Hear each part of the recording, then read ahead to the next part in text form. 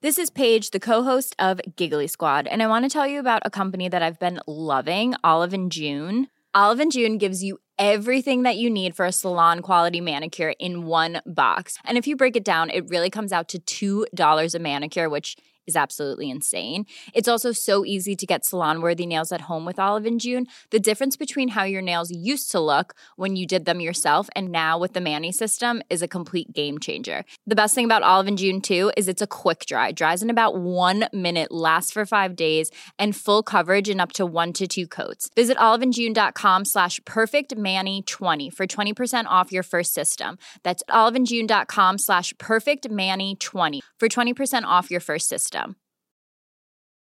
Selling a little or a lot? Shopify helps you do your thing however you cha-ching. Shopify is the global commerce platform that helps you sell at every stage of your business. From the launch your online shop stage to the first real-life store stage, all the way to the did we just hit a million orders stage.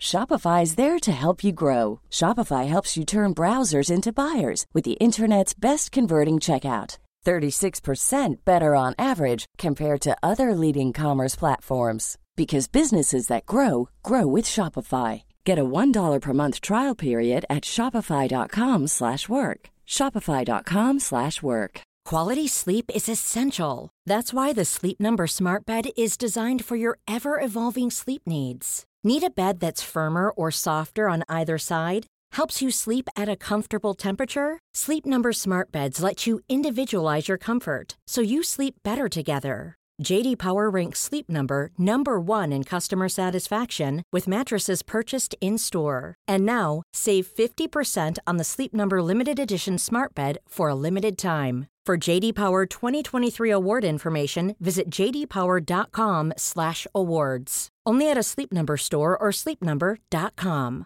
Hi, I'm Daniel, founder of Pretty Litter. Did you know cats tend to hide symptoms of sickness and pain? I learned this the hard way after losing my cat, Gingy. So I created Pretty Litter, a health monitoring litter that helps detect early signs of illness by changing colors, saving you money and potentially your cat's life. Pretty Litter is veterinarian developed, and it's the easiest way to keep tabs on your fur baby's health right at home. Go to prettylitter.com and use code ACAST for 20% off your first order and a free cat toy. Terms and conditions apply. See site for details.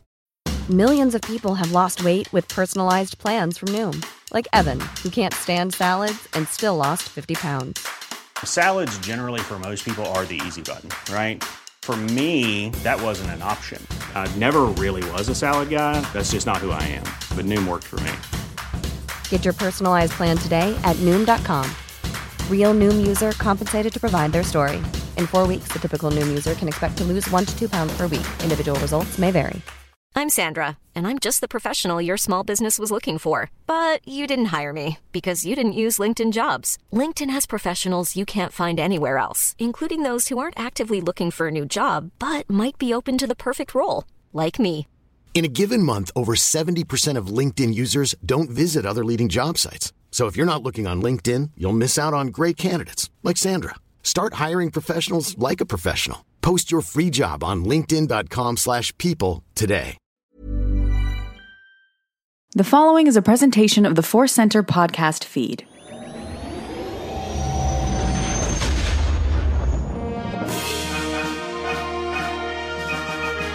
From the center of the galaxy, this is the Force Center podcast feed, which makes me Ken Napzok. And it makes me Joseph Scrimshaw. That it does. And we are here with you all to talk about the untold tales of Rise of Skywalker. I'm really excited about this one today because we're just getting to some fun conversations, Joseph, about stories that Star Wars tells you might get them, or you might need to figure them out yourself. Yeah, and that's part of the journey. It is part of the journey, and it goes back to the playground if you're a kid, or the bar if you were an older drinking type person. Of experiences that I had during the original trilogy and the prequels of like, so what's that about? What's that about? And the podcast and the internet are the modern versions of the playground bar discussions, and that's what we're going to have today. We are going to dive into that in a bit, as well as some news, your questions, the return of a segment we're happy to bring back to the show. But first, let's remind you that today's podcast is brought to you by Audible. Get a free audiobook download and a 30-day free trial at audibletrial.com/4center. Over 180,000 titles to choose from for your iPhone, Android, Kindle, or MP3 player. I had it. A little bit later, we'll do our 4 Center Recommends, an audiobook we think you should try out on us. We always like to catch up with each other because friendship in LA is about recording podcasts. It's the only way. Going to events. This is the way. Any Star Wars and life adventures, sir? Yeah. So, I mean, plenty of different life adventures, busy with preparing various shows and scripts and all that kind of stuff. For Star Wars adventures, I've been reading the comics, getting caught up on some of the older mainline Star Wars stories. Oh, great. Got to some sections where there's some bigger battles in between A New Hope and Empire Strikes Back, and some people died, and that's very exciting. It's an awful thing to say, but some characters like, I didn't know that happened to X. Yeah, awesome. Yeah. That's great. So I'm beefing up on some of my own canon knowledge. Another just kind of Star Wars life adventure, and a thing I wanted to be sure to say is that obviously this is a big time in Star Wars and in Star Wars talking, and we've got some new ears on us and some old ears, some medium-aged ears, all kind of ears. But anyway, we've been getting a lot of nice comments from listeners, and that is really, really appreciated. Just obviously from anytime you do something like, oh, good, somebody liked it. Yeah. That's always awesome. But just the reminder that talking about Star Wars is valuable in that it means something to lots of different people, whether it's just entertainment, whether it's, you and I talk through some of the bigger themes of Star Wars, and they can translate to your life the ideas of hope and kindness, and in hearing that those are actually affecting people is really, really awesome, and makes it even more fun than just sitting and talking with a pal about Star Wars, to know that people are affected. People are affected. And I actually had a conversation with one who tweeted you and I think Saturday night. Zachary Bassinger tweeted you and I some very nice things, and he's going through a battle with cancer, and he just had a great... And I ended up... I came home from a long Schmodown event. I had about 7 rum and cokes in me, and I said, I'm going to write this guy. And we had a good conversation, and you might be hearing over in the AppSuck Files some more from me on his battle, and perhaps here in Force Center too. Joseph, I haven't discussed it yet. I'm flinging this on you. But it was a reminder of exactly what you said, and it's not just praise Joseph and I, but it's just creating a community to not just be positive, but to just come on in here, and it's okay to like this thing and celebrate your history, your connection to it that goes back how many years? 2, 5, 25, 40, doesn't matter, and we hear all of you, and we like it. Yeah, and I think that's a wonderful thing to think about, is even when you don't like something about Star Wars, it can be fun to talk about it. Yes. Like, I don't think Beaumont Ken works. I love talking about it because he entertains me in the way he does not work. Beaumont Ken, who has like 19 pages in the visual dictionary. Yeah. They wanted him to work. Yep. And I mean, there's the whole thing of like, I definitely Rose should have been elevated. But just as an example, it's sometimes just fun to celebrate Star Wars by talking about, this was so awesome. This was so deep. This is so weird. Why'd they do that? It's human. Yeah.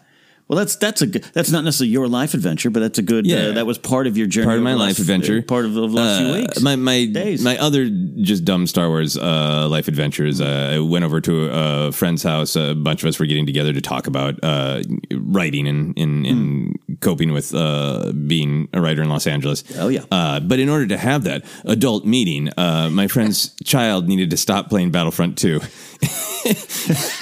And turn off the game, and I was like, oh, your son's really good. Can I jump in? He's playing as Count Dooku in his exquisite pajamas. Oh, man.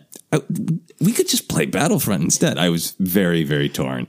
Yeah. I was like, put some headphones on the kid, but then they'd have to remind you the entire meeting to quit looking at the screen. I would not have ever paid any attention to another thing the adult was saying, because it's just Dooku in his exquisite pajamas. I love those exquisite pajamas. How about you? What are your life adventures and Star Wars adventures? Yeah, just being wonderfully busy. I went to my comic shop and picked up my stack, and I'm really behind. So the new main line's beginning, but I haven't finished the last Afra, that kind of the All-Star book that's kind of wrapping it all up. I forget what it's called. Star Wars Ascendant or something like that. I don't know. So I'm excited about that. Excited for the new stuff coming in there. Ready to dive in there. The comics are it's an up and down journey sometimes with me, but every new issue, you're like, I remember exactly what you're going through. When I was reading them, you're kind of playing a little catch up, but I got behind too. But just like, oh wow, that's big and that's important and that's powerful. And it's that thing of every time I get a comic book, I'm like, this could be the one. Yeah, this could be a new favorite moment for me, and that's what I like. So that was it. Other than that, just busy. Schmodown Award and Schmodown Draft happened. If you're a fan of the wonderfully silly movie trivia Schmodown that Joseph and I have been a part of, and I think we both got drafted on teams, and they have kind of Star Wars division. Yeah. And a lot of the competitors who were there who got drafted as Star Wars players were kind of coming up to me, and I'm excited for them. I had to inform them, unfortunately, I don't study anymore and couldn't tell you a lot of things right now. So. There's going to be a high entertainment value. Yes. My Jedi robe is ready if my knowledge is not. Yeah, so that was kind of my life adventures. Yours. We always like to catch up on Star Wars Resistance, and I'm not caught up. And I just have had to make this decision that I'm probably not going to be able to get to it for a bit. Well, and it's going to be wrapped up real soon. Right? Like this Sunday had... I saw people tweeting like, "Ooh, hour, like cool, an hour-long episode." It's 2 episodes. They're kind of tied together, but it's just they're just getting this out the door, so it's going to be wrapped up, and we're going to be looking toward the future. So I think and you're sometimes caught up, sometimes not. Yeah, right? I'm caught up right now, and again, these last 2 episodes, this show has just been such a bizarre journey because sometimes it's Kaz learns a life lesson and trips for a half an hour, and that is enjoyable. Because that is entirely the intent. And then other episodes like these last 2 that just came out are a little bit more like, let's get into the heart of this actual story. Yeah. I'm excited to kind of catch up. And I don't know if I have to wait to Disney Plus or because I'm losing my Sony PlayStation Vue. Oh, no. That's shutting down. It's going away. Streaming wars, claim another victim or whatever's going on. So, yeah, I'll finally catch up. We are, on that note, we are going to go into Star Wars news. And yes, this is less Star Wars news is out there, Joseph. Yeah. But there's some really fun stories.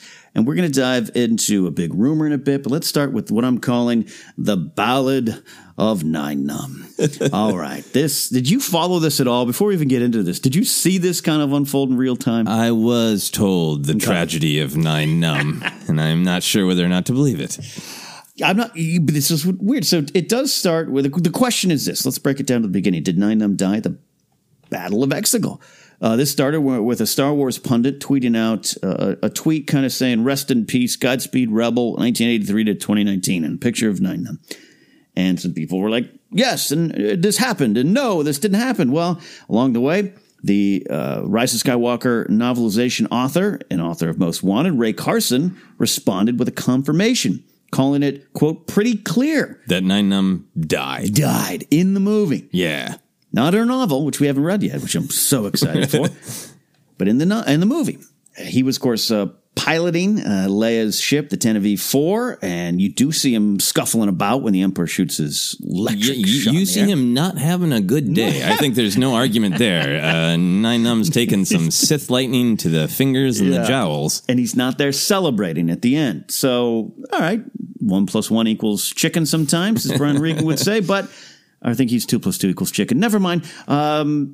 But Mike Quinn, the performer inside of Nien Nunb, posted on his Facebook page, that makes sense, saying, hey, he's alive. And he claims that the ship Tenevie 4 is seen landing on Agent Kloss, but he's not celebrating because those scenes were shot earlier in the production, which means, to me, they might have been planned to die, and then the ship's going to land. So all that to say, Joseph, what do you think of this, and what is the Force Center verdict? This is the time where you just want to look to the Force, be that back in the day, George Lucas, be it now, the Story Group, and just scream to the heavens, somebody decide. Because so I saw the initial tweet discussing, no, you can yes, everybody clearly sees the lightning hit the Tantive V4. Everybody clearly sees it exploding in the cockpit and Nine Numb having a bad day. Yeah. Everybody clearly sees that. What was discussed is that you can allegedly see the Tantive V4 itself exploding just as we're transitioning from the battle into Rey looking into the cosmic force and connecting with the Jedi. Okay. So I had read this before my last time I saw Rise of Skywalker, and I was like, I'm going to look for it. And I did scan for it. And I personally didn't catch it, but it's also happening at a moment where I had that choice in the theater of like, do I absolutely put all of my attention into does the Tantive V4 explode or not? Or do I actually enjoy what is to me one of the most beautiful and heartfelt moments as Rey breaks through her fear and reaches out in hope and connects with the Jedi? And like in that moment, do I want to really be, Rey, you're connecting to the Jedi, but did the Tantive like for myself in that viewing? I'm not mocking anybody else who chooses to go to the movie with that eagle eye. So I feel like apparently some people see the Tantive V4 explode. I haven't seen it landed on Agent Kloss. So there's a part of me that's like, this might be a debate that ends as soon as any of us have a Blu-ray and can freeze frame. Yeah. Or someone from the story group just says, it's a mystery, or we've decided. We have decided. Yeah, I understand that if this is true and he passed away and lost in combat, much like Akbar, it's going to create some opinions and feelings, which I respect. I love Akbar. I'm not so worried about him not getting a moment in the end. We've talked about that a lot.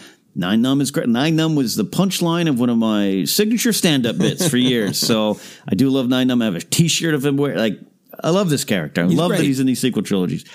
That's the cost of war, and I'm okay with it. However, this reminds me of General Veers. Empire Strikes Back novel. He dead. Yeah. Hobby crashes into his AT-AT. Boom. Veers is dead. But they never really made that official. Well, there's a deleted scene you can see. Yeah. Probably even now on Disney Plus. And it's this, that's why the popular Veers Watch Twitter handle exists. And I'm going to put this in that category because I think it's possible that Rae Carson will have said in her book, he's dead. Oh, it certainly seems that way. It seems like she's like working off something. And that's the way movies go.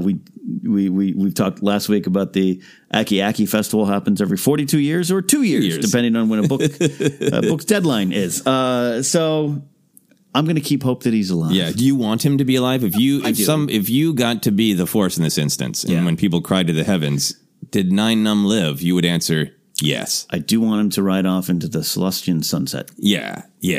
I like how he's been built up in some of the canon books, like the Moving Target Leia book, where he's an old friend of Leia's and a little bit of a scoundrel with he enjoys passing some fluid, some drinking some booze. It makes him an interesting, kind of like your cranky uncle character, which is popular around here on Force Center. We like cranky uncles. I wonder why, especially those who like to drink. But so I'm in the same camp of. I guess part of me feels like if that is the canon answer of like, yep, the eagle-eyed fans who've seen Tantive V4 explode, that's the truth. I would have been fine with that being a moment in the film. Oh, yeah. Because that's a ship with the history, and Nine Numb is a character with history. So since that moment didn't get really, if it's there, it's not made a big thing of, I'd be happy with him and the ship living to die another day. And there's other, Corellian corvettes and blockade runners. There's other ships we know. Oh, yeah. So it could have been the Tantive 9. So we'll see. Stay tuned. It's the Ballad of Nine Numb. All right, here's the big, this is, we reported on stuff last week, some rumors, and had fun with them. The High Republic stuff, which it seems to be a little bit more than rumors based on stuff even you and I have heard at parties and the like. And then the Ahsoka animated series, which is pretty much rumor. It makes sense. I don't know if it's going to happen. I don't know. We talked about that. Force Center generally doesn't go down this road, but this one popped up, and I just thought... Too juicy? This is too juicy to talk about, to not give credibility or attack those posts in the stories. And again, it's Jason Ward from Making Star Wars reporting this rumor. I'm putting all caps rumor. And he said he wrote it as a rumor, right? Rumor. That a bearded Jar Jar Binks, will be in the Kenobi series in some fashion. Presumably a small scene episode, a cameo. That's me putting my take into it. Could be a portrait on Obi-Wan's wall. Could be. And then again, as we, we'll see when you get to the final cut of what's going on. Jason does have a decent track record. I think that's why this picked up some steam. But as always, no word from Lucasfilm. So rumor aside, can you imagine if they're just like Lucasfilm was like, yes, bearded Jar Jar Binks. We have no other details, but confirmed. We could confirm this is here. Look, and there was some great thumbnails going around the internet and some doctored photos of Jar Jar with a Dobie Gillis beard from the 60s as a reference for you. So anyways, I just thought this is a fun conversation to have because people are going to have opinions on this. Oh yeah.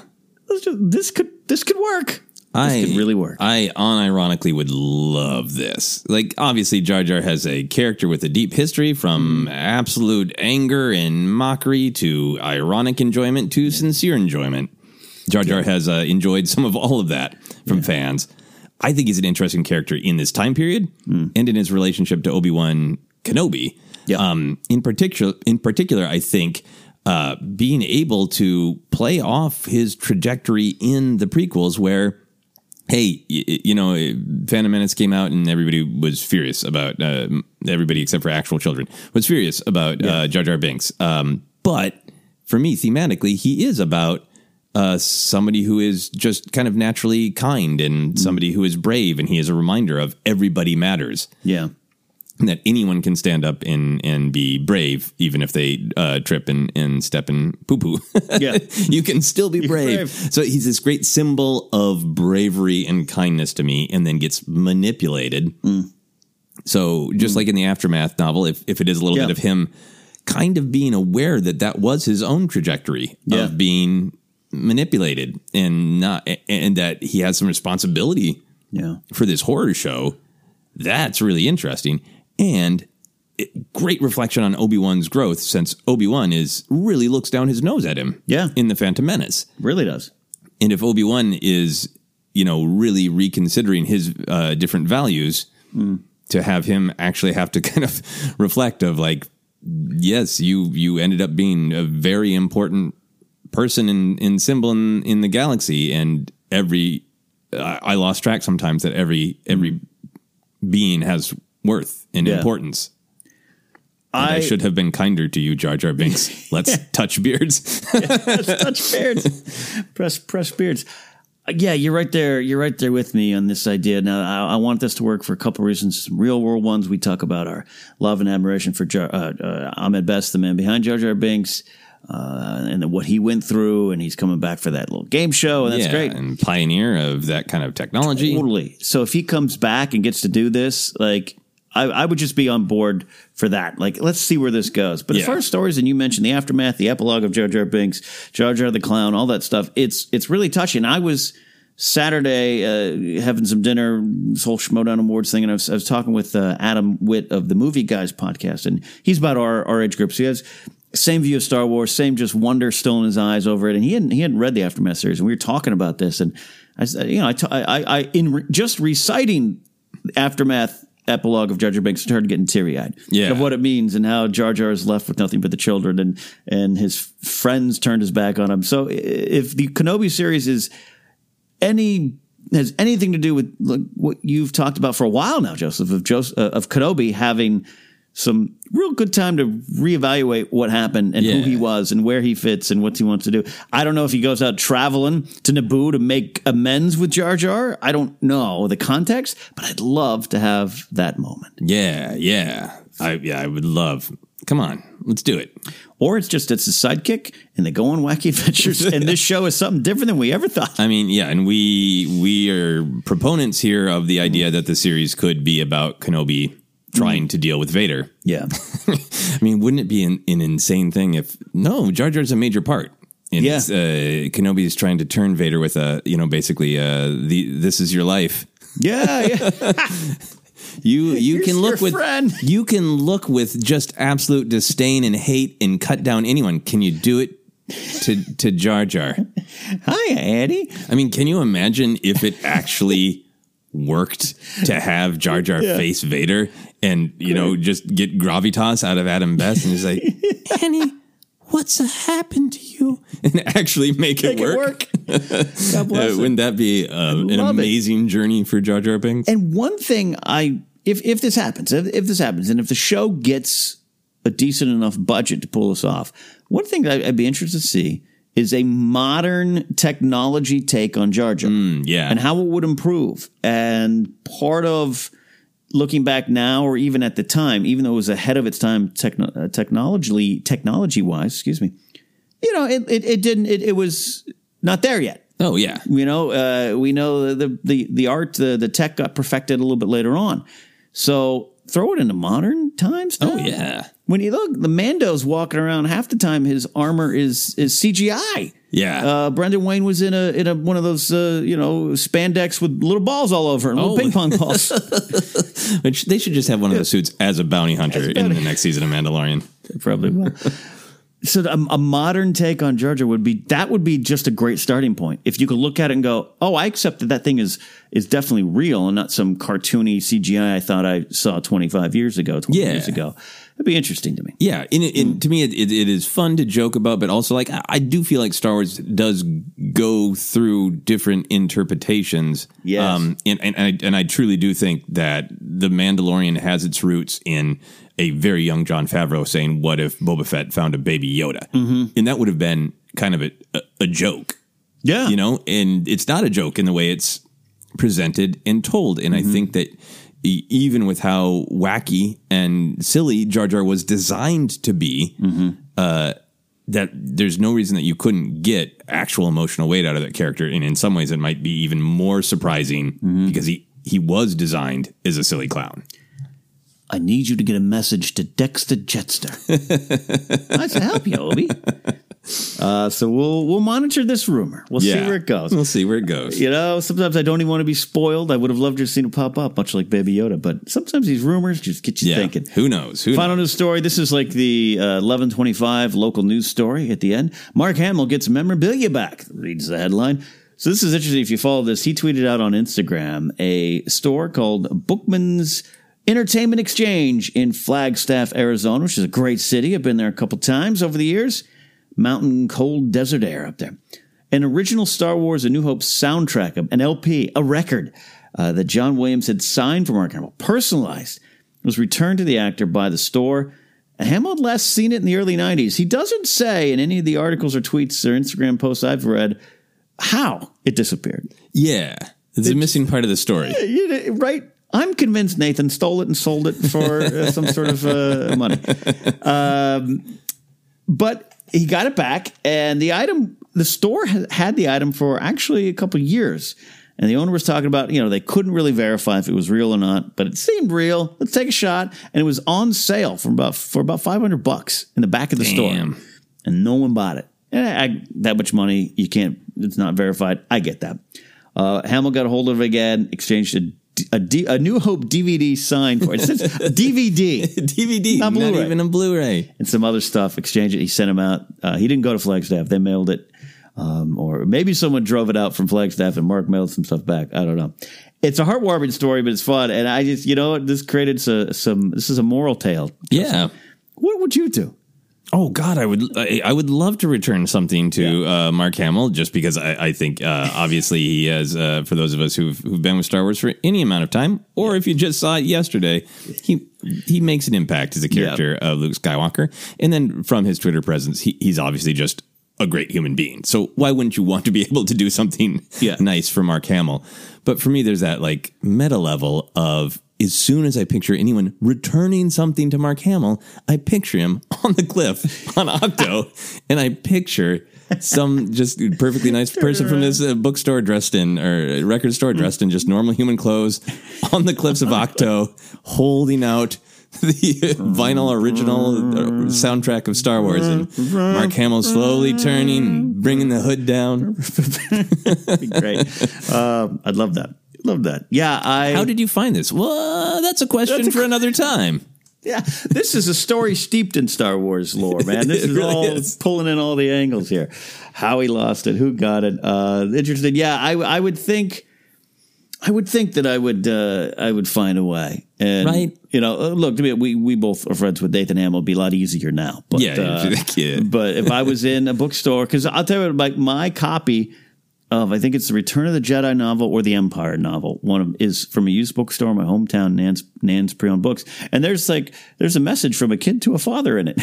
Oh, yeah. I mean, that's the nature of used bookstores. You find those weird messages. And my thought is, I was like, so this was the kid gave it to his dad for his dad's birthday. Did the dad sell it at some point? Did dad pass away and this got lost and sent on the way? I don't know, but I'm just always like, I have someone else's life in my hands. Oh, yeah, yeah. But I think that it is clearly, it's one thing if you like found something like, oh, John Williams signed this. Then you could be like, oh, wow, somebody had this at some point and they sold it. Yeah. The fact that John Williams has signed it to Luke under the picture where Luke is being attacked by the Tusken Raider. I don't know. That is extra powerful to me. That is clearly these two people. Yeah. Who are now legends at the start of this journey. That how can you take that memory from people? That's funny. They're myths, but they're real. I want the story of what happened. Yeah. Last seen it in the early 90s. Poof. Yeah. Well, I think someone from the Batman animated series, based on the timeline, took it from Mark Hamill while he's recording the Joker. Yeah. So that is the look at Star Wars news right now. Sometimes it's heavy. I know we got an IgerCon coming up in a bit. Our friend and listener Nick Field tweeted out next possible date. It's coming in February, I believe. So we'll see if Uncle Bob just drops something kind of, we're making the High Republic documentary series. And, of course, bearded Jar Jar. So get us them. I don't know why. We both think Bob Iger talks like this. We think Bob Iger is Bob Dole from the 90s. Bob Dole wants to come around here. Bob Iger wants to make some Star Wars. Help Bob Iger make a Star Wars. So I'm sure some news will be coming down the pipeline. Before we get take a little break here, we do our Force Center recommends an audiobook we think you should try out on us. And Joseph, we mentioned Ray Carson's Rise of Skywalker novelization earlier, so that makes sense. You're recommending this? I am recommending The Last Jedi novelization by Jason Fry. I think it is a great novel, and Jason's a really great guy on social media. Very fun to follow, and has some big Star Wars fans, and has some... He's having some fun, I think, going back through his book and seeing what he feels like lines up with The Rise of Skywalker. It doesn't. But just to get in the mood for this novelization of Rise of Skywalker that I'm so excited about, I think it would be fun for people to revisit Last Jedi. So to do so, download your free audiobook today at audibletrial.com/ForceCenter. Again, that's audibletrial.com/ForceCenter for your free audiobook. Right now, we're going to take a quick break, reset, and on the other side of this, there's some untold stories from The Rise of Skywalker, and we're going to dive into those. See you in a second.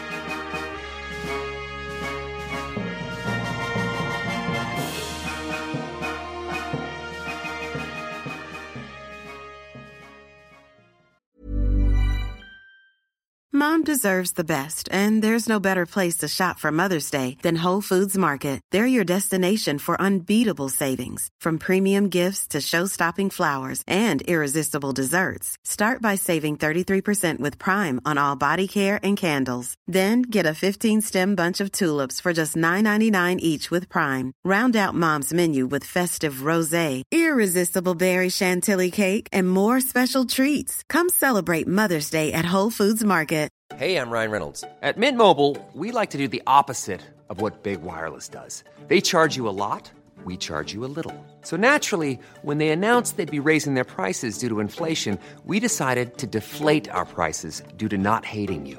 That's right. We're cutting the price of Mint Unlimited from $30 a month to just $15 a month. Give it a try at mintmobile.com/switch. $45 up front for 3 months plus taxes and fees. Promo rate for new customers for limited time. Unlimited more than 40 gigabytes per month. Slows full terms at mintmobile.com. Jewelry isn't a gift you give just once. It's a way to remind your loved one of a beautiful moment every time they see it. Blue Nile can help you find the gift that says how you feel and says it beautifully, with expert guidance and a wide assortment of jewelry of the highest quality at the best price. Go to BlueNile.com and experience the convenience of shopping Blue Nile, the original online jeweler since 1999. That's BlueNile.com to find the perfect jewelry gift for any occasion. BlueNile.com. One size fits all seemed like a good idea for clothes. Nice dress. It's a t-shirt. Until you tried it on. Same goes for your healthcare. That's why United Healthcare offers a variety of flexible, budget-friendly coverage for medical, vision, dental, and more. So whether you're between jobs, coming off a parent's plan, or even missed open enrollment, you can find the plan that fits you best. Find out more about United Healthcare coverage at uh1.com. That's uh1.com. Mom deserves the best, and there's no better place to shop for Mother's Day than Whole Foods Market. They're your destination for unbeatable savings, from premium gifts to show-stopping flowers and irresistible desserts. Start by saving 33% with Prime on all body care and candles. Then get a 15-stem bunch of tulips for just $9.99 each with Prime. Round out Mom's menu with festive rosé, irresistible berry chantilly cake, and more special treats. Come celebrate Mother's Day at Whole Foods Market. Hi, I'm Daniel, founder of Pretty Litter. Cats and cat owners deserve better than any old-fashioned litter. That's why I teamed up with scientists and veterinarians to create Pretty Litter. Its innovative crystal formula has superior odor control and weighs up to 80% less than clay litter. Pretty Litter even monitors health by changing colors to help detect early signs of potential illness. It's the world's smartest kitty litter. Go to prettylitter.com and use code ACAST for 20% off your first order and a free cat toy. Terms and conditions apply. See site for details.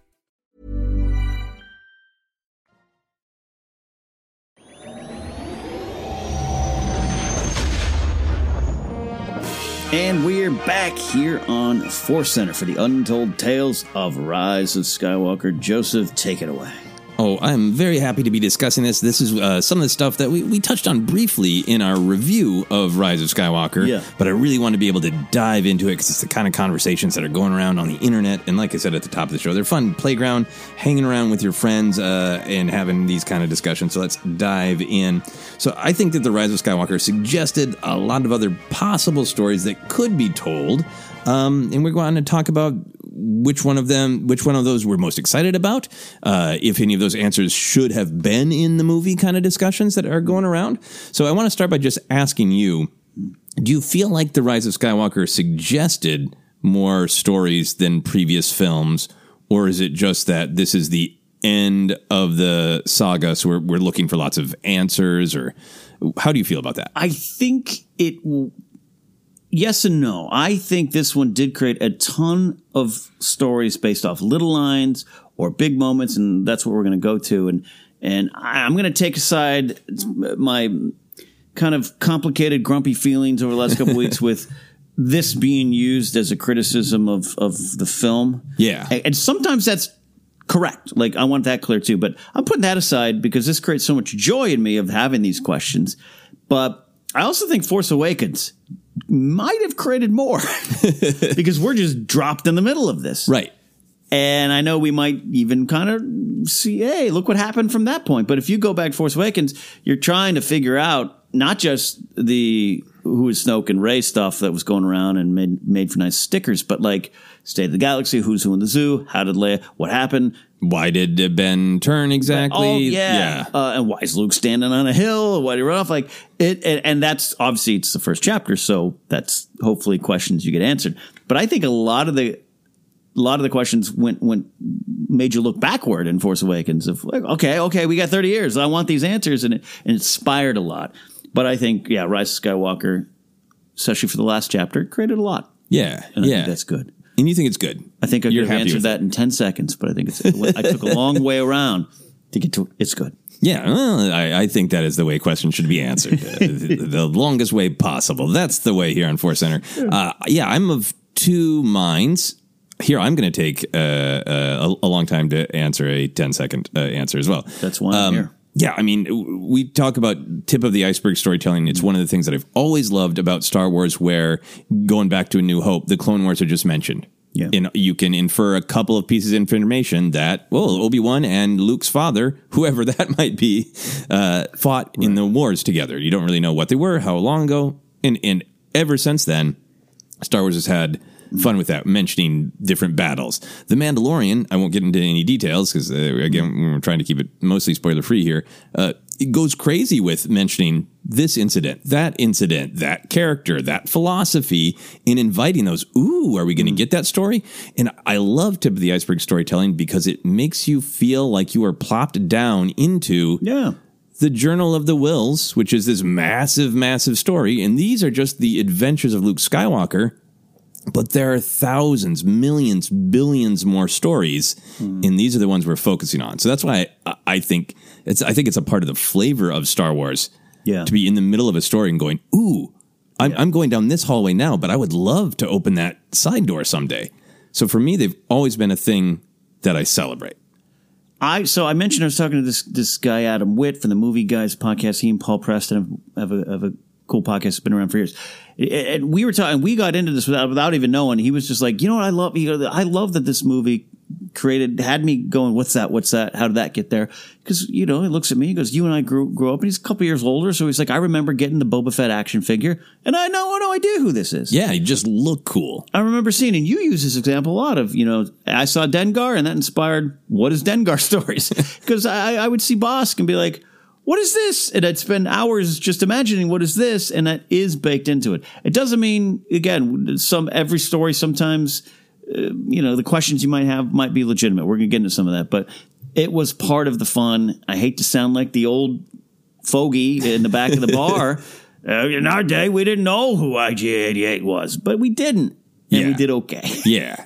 I think what it comes down to, and we are going to talk about this, is that there's the difference between you see a character for a moment, you understand their function in the current story, and then you're excited to find out more. Yeah. And I think where the debate comes is, are these certain moments just something we're like, ooh, that would be cool to know more about, versus information that people feel they need to know to fully understand the story. And like, again, just to offer the counterpoint, because you and I are both happy with the more adventures. I have a good friend that I talked to at Dragon Con who is just like really worried about Rise of Skywalker because he feels like J.J. Abrams doesn't fully tell stories that he needs to hear. Okay. And he's still livid about the lightsaber in The Force Awakens. And Maz basically just saying, Han says, where'd you get that? And it's a good question for another time. And he's like, no, if you show me the lightsaber, it's a question for now. Don't have a CGI character turn to the camera and say, not now, wait until later. So I do understand that there is that perspective out there and those feelings out there.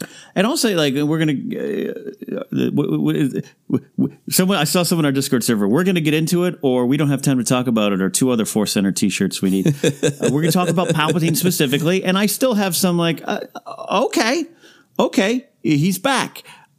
And you either are on board for their answer being, he's back. Yeah. Nothing else. Yeah. Figure it out later, or it doesn't matter, or you're not. And I understand it because there's some moments, especially my first couple of viewings, I was like, okay, love this. I love this movie. I'm bawling my eyes out.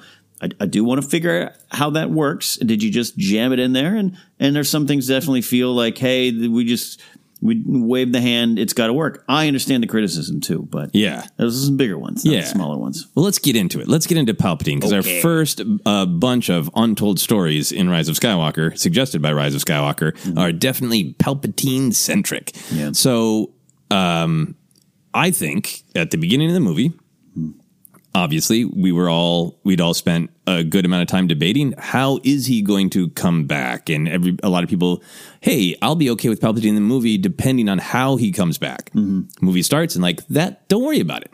Yeah. And I can see that it is a valid criticism, just in that enough people got stopped from enjoying the movie at the very beginning because they were distracted by the how question. So I think it is a legitimate criticism to say, wondering how he came back was a distraction and it took me out of the movie. Sure. Setting that aside, do you feel like there is any functional narrative reason why we need the details to tell the rest of the story? I actually think we don't. And I am someone, and I think there's probably video of me saying, gosh, I hope Palpatine doesn't just pop out and go, I'm back.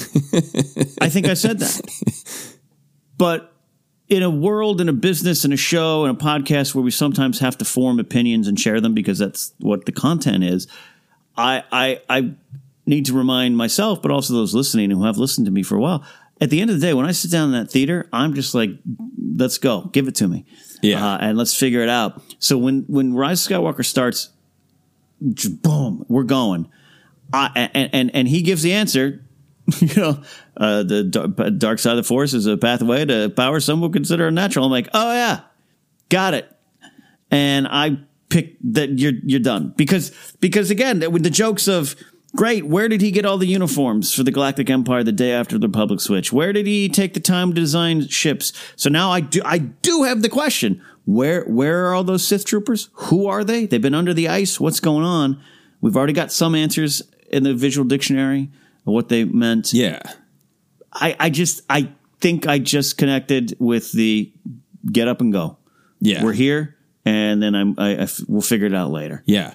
Why does a brand new armored space station called the Death Star have a one-eyed snake monster thing? I know the Dianoga has a larger body underneath her. Yeah. But why is the Dianoga in the trash compactor? Right. I don't feel like people got, and again, I can feel the lightning reaching out. Palpatine's return is bigger than why the Dianoga is there. I get it. But just in that spirit of Star Wars has always thrown out, like, look, the details don't matter because we're here for this excitement. Right. My argument about the Palpatine thing that you were alluding to is I feel like everything but the details is explicitly told to us. Yes. Especially by the time you're done watching the film. By the time you're done watching the film, Palpatine and Luke in the previous, or Anakin and Luke in the previous film have told us the balance was restored in Return of the Jedi. Yes. So the concern about did this undo Anakin and Luke's victory? Obviously, you can have any opinion you want, but the characters are telling us that the balance was restored and that Anakin and Luke's victory did matter. Right. And then at the beginning of the movie, Palpatine says, "I've died before." So there's no question of like, oh, was he just hanging on? Did he have a bunch of mattresses down at the shaft? Like, he died. He's not looking good. His fingers are stitched together. The pieces they could find. Yeah. And then he says the pathway, the Sith, dark side is a pathway to unnatural abilities. Yeah. He's also hanging from a claw machine and pumped full of weird fluid. So I feel like the picture is painted that he died. Scrapes of his body were somehow pulled out by these weirdos. He's being kept alive just barely, and he's been pulling the strings from the shadows. Yeah. So at that point, it's like, okay, I really do want the story of when did he get scraped up? Yeah. Was the First Order already cooking, before he got back involved in it? What hell did he go through? What is the ritual that was performed on him? How does that work differently than Force Heal and the Jedi becoming one with all those things are interesting to me, but to me they're minor details. Like if you're writing the story, you have the outlines. Yeah. You know what happened. He died. He was revived in unnatural ways, and he's just barely clinging to life and pulling the strings from the shadows. Yeah. Yeah. You're saying it way more elegant than me when I'm just like, it's going. You got it. But I think it does when you get into it, if you've paid attention. So I do understand too, casual fans. Hey, I thought he died, much like Darth Maul. Is this before the Phantom Menace? No, he came back as a robot. You lost me. Yeah, I get that, and that's gonna we'll see how that stands the test of time. But if you're plugged in to Star Wars on any level, I that's where I took a little issue with this. The people have been making this a point. It's like you just know. You figured it. The contingency plan. He sent the First Order in the unknown regions to rebuild what he started. So you on the flip side of that, you don't think at some point he was also pulling aside the imperial dignitaries and going, let's practice coming back. Yeah. I'm sending the survivors to rebuild because there's some dark forces going out there. Who knows what? Because we thought maybe he was talking to Snoke, right? That's. We don't get that answer, but if you read like even the Thrawn novels, and Palpatine feels something dark out there. So, it must be Snoke. And well, guess what? It wasn't. It was something else. Still could be Snoke, honestly. Could be Snoke. It also could be a bunch of Sith out there. Yeah, it could be Exegol. Maybe he had been there before. Maybe he hadn't. Maybe he's like, oh, cool, new place. So that tracks for me too. And if you're plugged in, but again, a casual fan, I know, I get it, but I think the answers are there. Yeah, so I totally understand getting distracted by it. I totally understand wanting the story, but I also understand from the creator's perspective and myself as a writer of like, which details are absolutely necessary to build the theme, to keep the plot moving, to tell us something about the character. And, it was the weird Sith gorilla Albrecht who dug him up. Great. Cool. We don't know that yet. That'd be awesome. I want to see a Sith gorilla. Yeah. Pull the top half of Palpatine's body out of the wreckage of the Death Star. Of course I want to see that. Yeah. But is it narratively absolutely needed? I think a lot of the information is given us, including that, hey, I'm the one who's been whispering to you. Yes. And Snoke was a puppet of mine in some way. Yeah. Again, we don't have any of the details, so it creates the possibility for untold tales, but we have the basic information that I have been the puppet master, and I am the one who's been whispering to Kylo. Yeah. All right, so what intrigues you about the actual story of Palpatine's return when we get it in someday in some way? What excites you about hearing that story?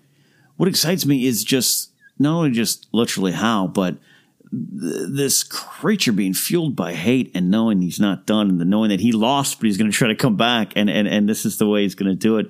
I would love to, and then in what form is it? And again, this is really magical and mythical. You could the Voldemort references, the going into Mordor, and there's the eye, and that's all you got of Sauron. Like it fits into that, by the way. To me, it's just this. It's now Star Wars has that of. I returned, or maybe even was born again in a weird way. So I'm intrigued by his thoughts, how long it took. Did Ray Sloan know? Who knew? Did anyone figure it out? Yeah. I'm intrigued by that stuff. Okay, cool. Yeah, I think definitely some of the same things. It's really interesting to me that you say that there's a lot of storytelling history in different genres of how the Dark Wizard returns. And like with Harry Potter, it's such a big plot point of discovering that Voldemort did this thing that people are aware of, but is awful, that you split your soul by killing people. Right. And then put a part of yourself into objects or other people. And that tells us something about the way the magic works, the way what people value. So it is, I'm really excited for that great. We've seen Sith hauntings before. Like we postulated before the movie came out, was like, is part of that wreckage just seeped with his essence? And they have to sacrifice people to pull his essence back into the remains of his body, or what could that tell us about how the dark side works? Yeah. I'm also just really interested in this whole planet of cultists of why are you devoted to the dark side? Like that's a disturbing and fascinating thing. Like we know the actual Sith perspective of people who have the dark side, right? Who have the power of it, but people who are just fans, right? Yeah. Of the groupies of the dark side, right? What is their perspective is really interesting to me. And you touch on this too. Palpatine's feelings. That's Sidious's thoughts. I want that book. The mistakes I made and how I learned from Darth Sidious. The life of an Imperial CEO. Yeah. I've just been getting, I think especially now that story is told, I think there is Sidious, the Emperor Palpatine, I think is always going to be the symbol of ultimate evil in the Skywalker saga. But there's no reason that also can't be from a perspective that matches up with other Star Wars storytelling, that at some point, young Sheev Palpatine made a choice. Yeah. And unlike some of the other dark side characters we know, he never questioned that choice. Right. But he's got to have some feelings and opinions about Luke Skywalker awakening Anakin Skywalker and him not being able to foresee it. Yep. And does that just fuel his rage? Does he not want to think about it because he can't think about failure? Right. Like all that kind of stuff what is he just stewing about? Did he learn anything, or is the dark side incapable of learning? It's because you're so just focused on here's how we do it. I'm right, and anybody who disagrees dies, and I take more and more and more. Yeah. And I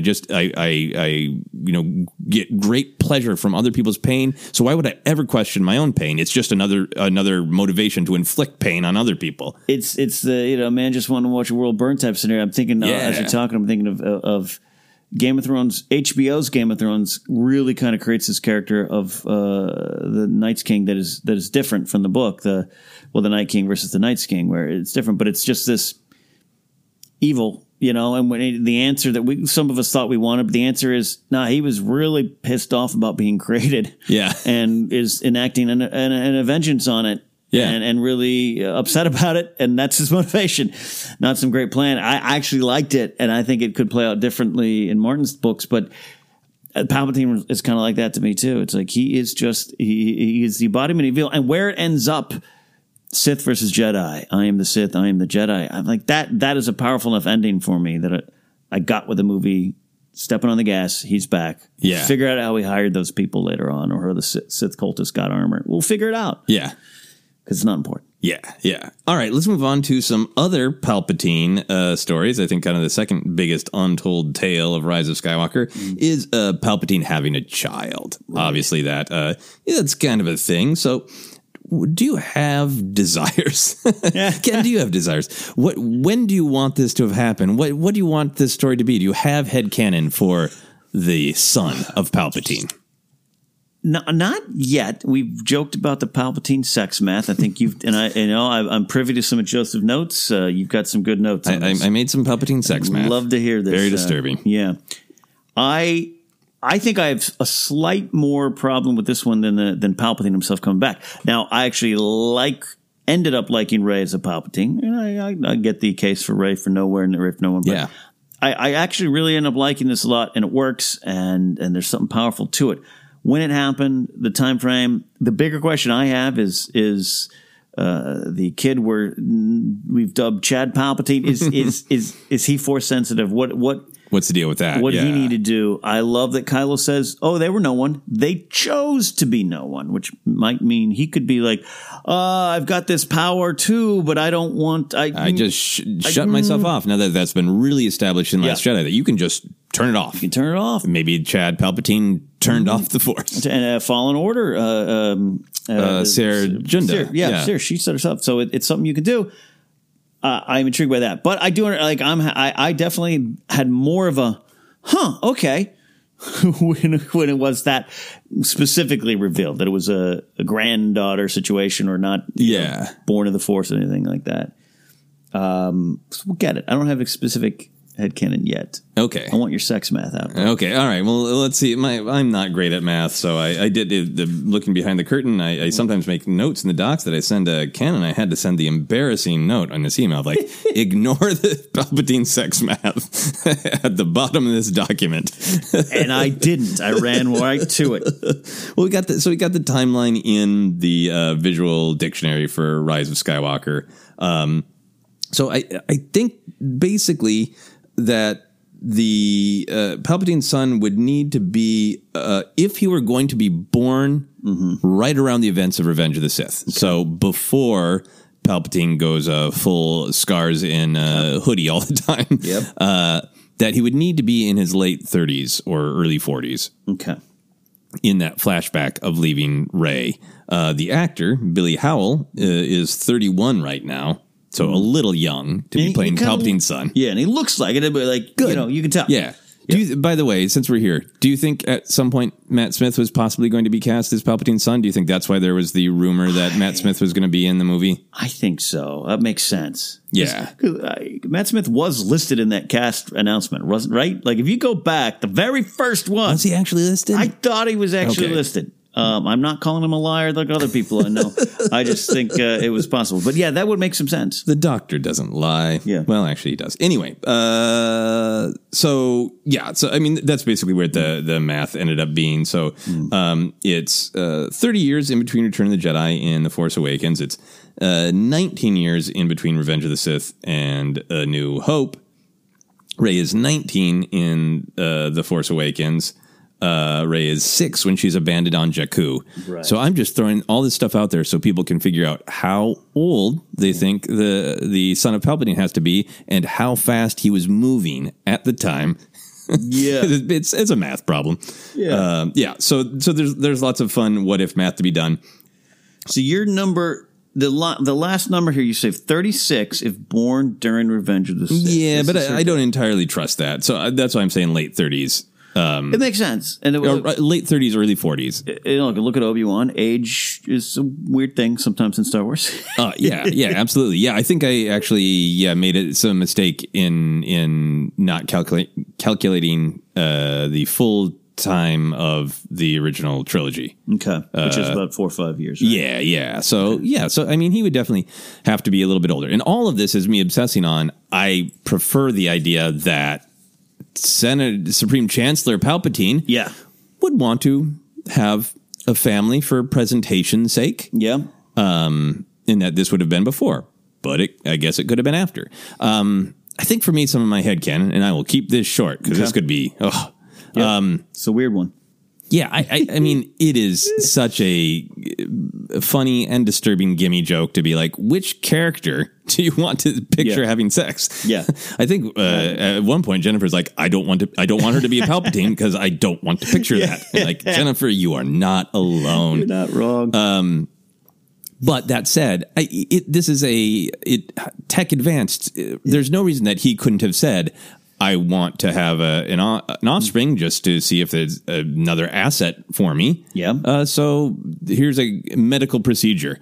Yeah. I really don't think, especially post Revenge of the Sith, that I don't think Emperor Palpatine is, on Space Bumble meeting people, like long meditation chambers, sitting sessions. Yeah. Or, I mean, you can get into he's using the Force to try to make a being, and that gets into really creepy places really quickly. There's some potential creep if you go down the wrong path. Yes, when you ask how an evil person created a child, there's lots of creepy answers that I don't want. I like the rough math of, we'll say, 36 to 40 range for this kid, for the father. Yeah. At the time of we see him in that flashback, puts him right at the end of Revenge of the Sith. I really can get on board with hey, I am Supreme Chancellor. They want the idea of a nice, good old wholesome man. How else could I prove that in the galaxy in some weird twisted thing and just sham marriage? Or maybe it isn't. We don't spend a lot of time with Sheev on Naboo. Maybe he's like, I like to party too. Like, I don't know. I'm not trying to make him a nice guy. But I do like, from a political standpoint, he's all about a false image. Yep. So I need this false image. Put it out there. While I'm doing it, I'll find a Force-sensitive woman that the Jedi never found. I'll manipulate her. Because I would love a kid to be born of the Force. Yeah. My additional headcanon then. Okay. This is total headcanon. There's nothing for it. It's just me going, what if? Yeah. Palpatine's wife, the bride of Palpatine, understands that this is not a good person and runs away with the child. Yeah. And after the events of Return of the Jedi, when the whole galaxy knows guy's dead, the son feels free to come out from hiding and live his life. Yes. Meets Jodie Comer. Mm-hmm. Yes. Ray's mom. Has a child. So my girlfriend was watching Killing Eve this week, and I just went, "Hey, Dad, Ray's mom." I know.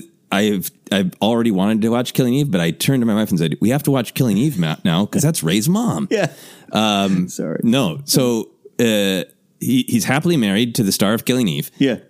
They have a child. Yeah. And they think great, but then some hunters come after him, or he hears rumblings, and he realizes my father might be alive. Mm-hmm. She's not safe. Mm-hmm. I need to get her somewhere hidden immediately. Really like what you're saying. This all does make sense. And I'm someone who maybe needs slight counseling on it more than others. Not on Rey being a Palpatine, but the parents I saw in that movie. You know what I mean? Right. They're just like, what's going on? Let's just say even, who knows? Maybe it's, one of an Inquisitor. Like, people do weird things and can be attracted to weird things, and who knows? And again, you're always two steps away from a creepy question or path or answer. Right. But even if something's going on and it's born between Sith and New Hope, and then all of a sudden, because we've seen with Inquisitors, like some of them have paths or hearts or places that they get to and find redemption, and we've seen some of those examples in Star Wars. Exactly what you said. Oh crap, this is a mistake. We're out of here. He goes on conquering the galaxy. He's searching. Who knows if he's searching or not? Yeah. Dad's dead. Yep. Flash forward. Ewoks are celebrating. We can live a normal life. Yeah. let's be nobody, because I'm not going to go around tell everybody. Yep. Hey, is that your last name? It's a very common last name. Don't worry about it. Then you have something that actually makes real sense. Yeah. That they're not even aware. All of a sudden, someone out there, Ochi of Bastoon, is like, oh, you have, okay, yeah, we'll go get your kid. Yeah. We'll go get your granddaughter. The visual dictionary says he hung out with a Yup Tashu, Ochi of Bastoon. Yeah. You know, so there's the whole dignitaries to play into it, too, of like, is the Bride of Palpatine a daughter of a dignitary? I didn't even thought about the Inquisitors. Is it somebody who wants to be like, I want to propagate this line with you because I am a Sith obsessive, a Sith cultist. And I'm not saying I want that comic book. Nope. Or did he just, and also too, again, like, did he just steal some magic from the Night Sisters and he cooked up a baby in a pot? Like, this is Star Wars. He could have done that. Yeah. He could have made this baby out of stew. Chad Palpatine's a stew. You got yourself a stew. You got yourself a stew. Stew Palpatine. See, we're always two. That's his name now. That's his name. I think we are having lots of fun. We're having fun. But also, to me, this is a part of what the tip of the iceberg stories are. Is the fun of them and the interest of them is your mind immediately goes to, how did that happen? But then when you start thinking like, well, what are stories that have value? That is somebody who doesn't ever want to be the child of this person. Yeah. And suddenly that story of somebody who's like, I don't want to be who I am, and my horrible father's death frees me, and I get to think that I'm going to have a life in peace for a little while, and then it all falls apart and I have to sacrifice myself for my daughter. Yeah. That starts to become an interesting human story. Yeah. Instead of just creepy Palpatine sex myth. Yeah. Which I don't entirely trust, so please don't at me with exact numbers. I am not claiming to be an expert at math. I think late 30s, early 40s. Anyway, moving on. We already talked about this a little bit, but do you have any other thoughts on the actual story of Rey's parents or the Bride of Palpatine? Anything else that you want to throw out there? What we're kind of stumbling on and pitching here a little bit is somewhat interesting, because now let's just say there is a mother here, a Bride of Palpatine, who said, what an interesting, powerful tale if she says, I've got to get out of here. Yeah. You know, I'm intrigued by that. Again, I don't think we're going to get it. I don't think we need it. Yeah. But it creates an interesting thing, because also Rey in Rise of Skywalker, Palpatine tears down her parents, and she's like, "Nuh-uh." No, they were strong. They're strong, and I'm gonna tap into that strength, not yours. I'm gonna tap into that strength of two nobodies by choice, and I'm gonna choose to be a nobody in that moment. I think it's pretty powerful, so I wouldn't mind something there. Yeah, maybe a good essay, some historical notes. Yes, from Beaumont Kin. Yeah. All right, moving on to other untold tales. The specifics of Snoke. So again, we get the big picture idea that he is a puppet of Palpatine. Mm-hmm. We see two half of Snokes in a vat. Yeah. Haven't regrown the lower half, it looked like to me. I don't know. And we are getting more of this backstory in that Rise of Kylo comic book series. That 2 issues are out. There's some juicy stuff there. I have to get the second one. Yeah. Sold out when I went to get it. I'm going to have to digital copy it. I'm subscribing. I get little emails and everything. So what do you want this story to be? So Snoke could be an actual existing person that Palpatine was talking to and then manipulated. He could be an entire fabrication, that his entire life and backstory was invented, and he is just a clone and has never been anything but a clone. He could have his own agency. Snoke could have no idea that he was a puppet of Palpatine, or he could be like, basically, yeah, we're not telling the galaxy, but I'm your Sith apprentice, and I am doing exactly what you tell me, and I go and I visit you on the claw machine arm, and, you know, I can't kiss your feet because they're not there. But you know what I mean? He could be totally just like, you are my master, and totally aware. Mm-hmm.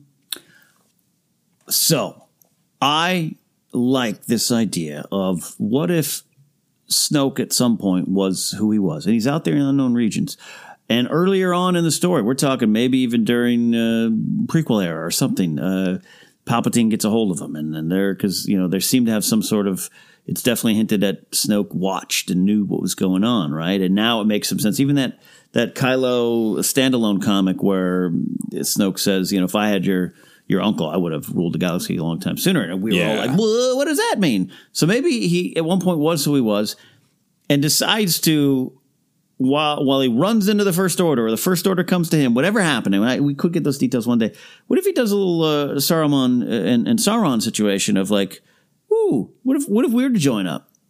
But the whole time, Snoke doesn't realize he's kind of being used, manipulated, and just part of a bigger plan. Yeah. And so that there's some agency that all the things that happen with Ben/Kylo are fueled by Palpatine, and maybe Snoke is aware, and then at one point, he's dead, or at one point, I don't know, he was a clone the whole time, or something, but just that Palpatine is making him, but Snoke being unaware does add power to those scenes with Kylo to me. Yeah. Where sometimes I wouldn't want it to be, I love that comic moment with Kylo and Snoke. It turns out Snoke was just it's just Palpatine speaking through him. An algorithm in a robe. It would take a little bit of it away. That's why. But in hearing you describe it, I'm like, what the idea of like, I'll join up. Oh crap, I don't know that I was killed and cloned or something like that. Yeah. Something weird. By the way, it's gonna be a little weird. World between worlds, Mortis, there's weird things out there. And Palpatine was in search of those weird things. Yeah, I mean, maybe they took a little bit of Palpatine's essence through Sith magic and dark science and, put a little bit of it into the Snoke baby they grew. Who knows? But it doesn't necessarily mean that it is, entirely Palpatine. And let's not forget that ring that had stuff tied to Palpatine. Yeah. The Mustafar rock. Yeah. And I was going to say something from the Kylo Ren comics, but if people haven't read them yet, we'll hold off on that. There's some other stuff that is tying Palpatine and Snoke together a little bit more. Okay. There is something that I am intrigued by of if Snoke is more of an apprentice figure, who is aware that Palpatine is there and he is serving him until he, of course, is going to take over, just like classic Sith. It makes Snoke a real Dooku-like figure. It really ties him to Dooku. If Snoke has his own, because Snoke seems to have his own philosophy and his own way of doing things, and that's really intriguing to me. If you look at the sequel trilogy of like, well, it's kind of like if it was the prequel trilogy and you didn't know that Sidious was the big bad until the last movie. Yeah. And what would you think of Maul? What would you think of Dooku if you thought they were kind of acting on their own without knowing that? Is some interesting Star Wars rhythms and poetry to me. And you'll find some of those fans from younger generations are watching it through a different set of eyes who are like, exactly what you said. What? Yeah. Dooku's not the bad guy? It's Sheev Palpatine? Yeah. What? And they never say Sheev in the movie, but I know it's true. Yeah. And if it is, I don't know, there's something that I just continue to enjoy about that Palpatine needs to improvise, but there is certain sort of fundamentals that don't change because evil is just obsessive. Yeah. And the idea of like, well, Dooku was incredibly wise, but he was manipulated, right? And the idea that Snoke could be too, and that while Snoke is so full of himself in that scene of Last Jedi, I can see that character thinking like, yeah, I know I'm getting some help from this guy behind the shadows, but once I train Kylo up, we're going to kill him and I'm going to take his place. And all the while, no, you're just a puppet. You're just a puppet. I think basically we just want Snoke to be Christopher Lee, Saruman and Dooku here. But Dooku, Christopher Lee plays that. I love that moment at the end. Just and look in Revenge of the Sith. Yeah, the surprise and then duh, you idiot. You classic fool. Yeah. All right, so moving on from the dark side into a little bit of the light, let's talk about Poe. Poe's spice running days with Zori Bliss, Babu Frick, and the crew. So the Visual Dictionary confirms that this was when Poe was a teen young man, and then he leaves and goes back and joins the Republic and gets trained up by Wedge Antilles. Yes. Zori Bliss says you left to join the Resistance. So first, let's just talk about that. How do you feel about that as sort of canon tracking? So in the split second before or after when the dialogue is said, I went, nuh-uh. Nuh-uh. He was in the New Republic, and he didn't join the Resistance directly from whatever you're saying, Zori. Then she took her mask off, and I looked in her eyes and went, whatever you want, Zori. here's the thing. And I saw a tweet, and there's some people maybe unhappy with this choice for bigger reasons, cultural reasons, which I understand and respect. Right. I get that. But just look at Poe as this character who was born to two rebel heroes, and he's raised on Yavin 4. Have you met Poe? He doesn't seem to really jive with authority. He's not afraid to speak his mind. He's got some opinions. Could you imagine Mom and Dad, and Shara Bay dies at some point early on, of him going, I don't know. I'm not sticking around Yavin 4 hearing your stories of a rebellion. I'm going to go out and enjoy this world you saved for me. Again, jokes aside, I'm making jokes because my perspective, I find Zori to be an attractive character. All right, that's my journey. That's what I'm working through. You meet Zori on working through.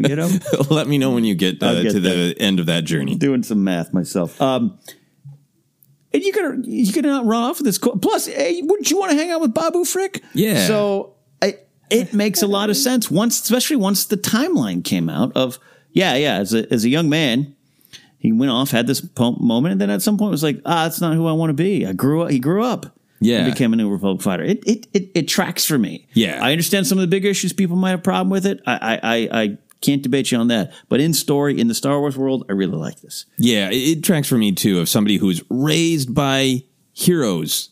And from his youthful perspective, who hasn't yet been through war, adventurers, hearing their tales. And but you just go join the Republic and, do circles around planets for safety patrols because nothing's happening. Yeah. Or else I guess you get called in to bomb some people, as we see. And some other places. Sorry, I'm failing at keeping it spoiler free. Right. I'm sorry to fans in Europe. I'm trying. But yeah, I can see how he is a restless, sociable guy. Yeah, and that as a teen, he would fall into something and go, "Oh man, this is spice running. I know it's wrong. I was looking for adventure. I have a bond with these people, but I know I can't do this. Yeah, I got to set myself straight. I made a mistake. There's something very real world about that. And again, I also hear that there is reasons to be concerned about the way some of the real world dynamics there. But in terms of just the real world, how many of us have said, I want to push back against doing what's right because I feel so constrained and I don't get to make any mistakes for myself. And then you make a mistake for yourself and then you're like, aw, damn, I understand why all of my mentors told me not to do that. I'm going to go get back on the straight and narrow. Yeah, I think that's really relatable. And in terms of Zori Bliss saying resistance, this is why, we talk a lot on the podcast about unreliable narrators. Yeah. I can see Zori Bliss as a character being resistance, Republic, whatever. You jumped in an X-Wing. It's all the same to me. Totally. Totally. Yeah. So that doesn't bother me. In terms of actually hearing the story of young Poe running with Zori Bliss and the crew, what excites you about that? I'd love to give me that 5-issue comic run, man.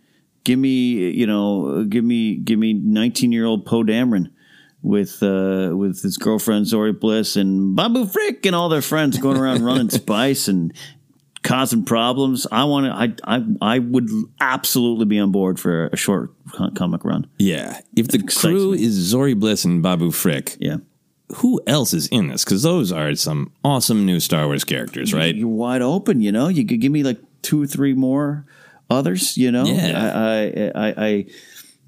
Give me the son of Beckett. I don't know. Give me something else too.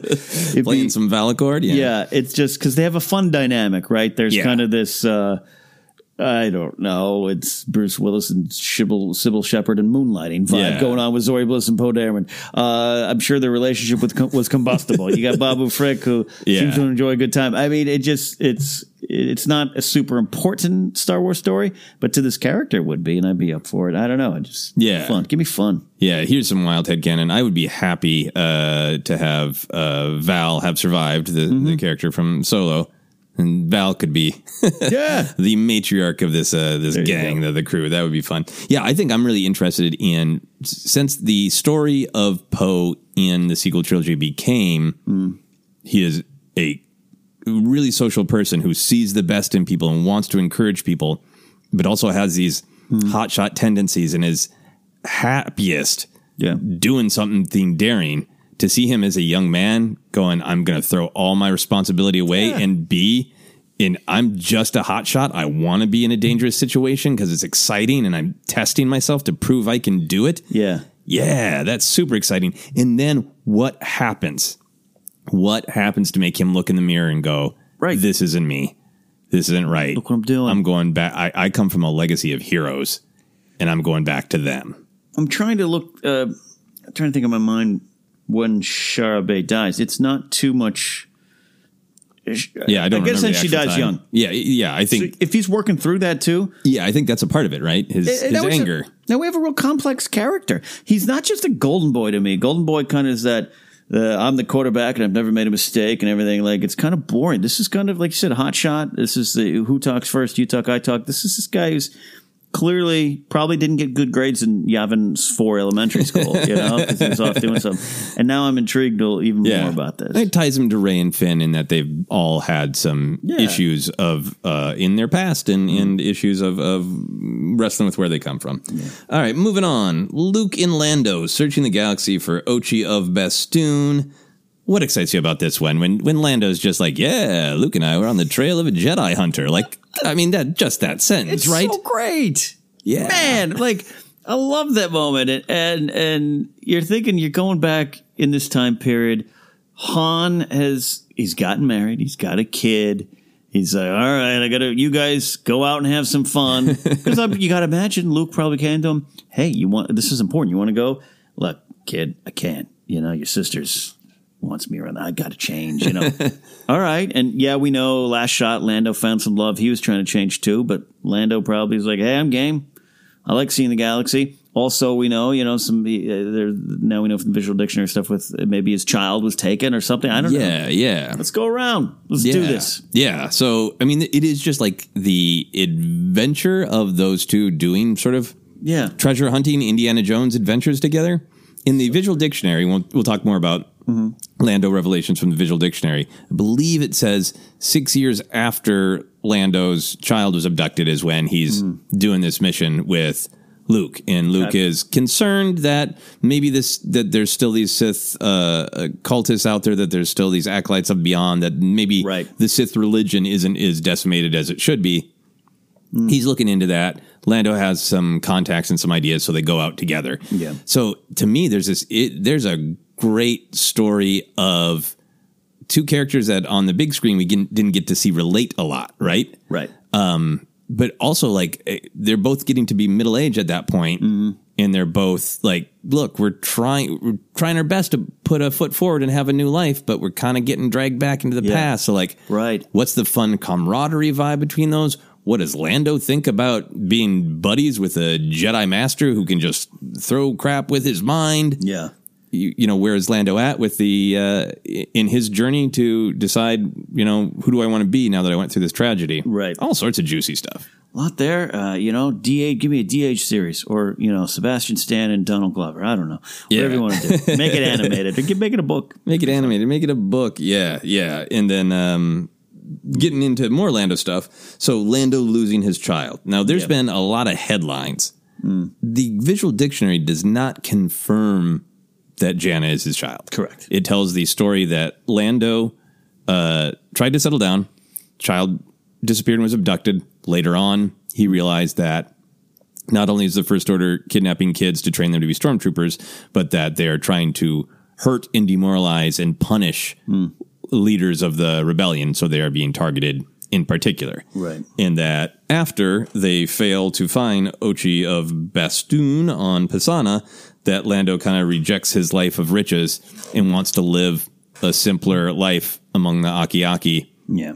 Got some great little fact points of like, Lando often liked to entertain the Aki-Aki children with some of his more exciting exploits. So this picture of he's been through this trauma and he wants kind of a different life. Yeah. So in terms of that, I want to just kind of clarify some of that because there's so much out there saying that Jana is his child. Yeah. So I wanted to ask you, with the scene that we do have in Rise of Skywalker, do you want Jana to be his child, or do you prefer that that's extra motivation for him to relate to somebody like Jana? I think the scene stands up pretty powerfully on its own for what it is and some of the things you and I talked about there.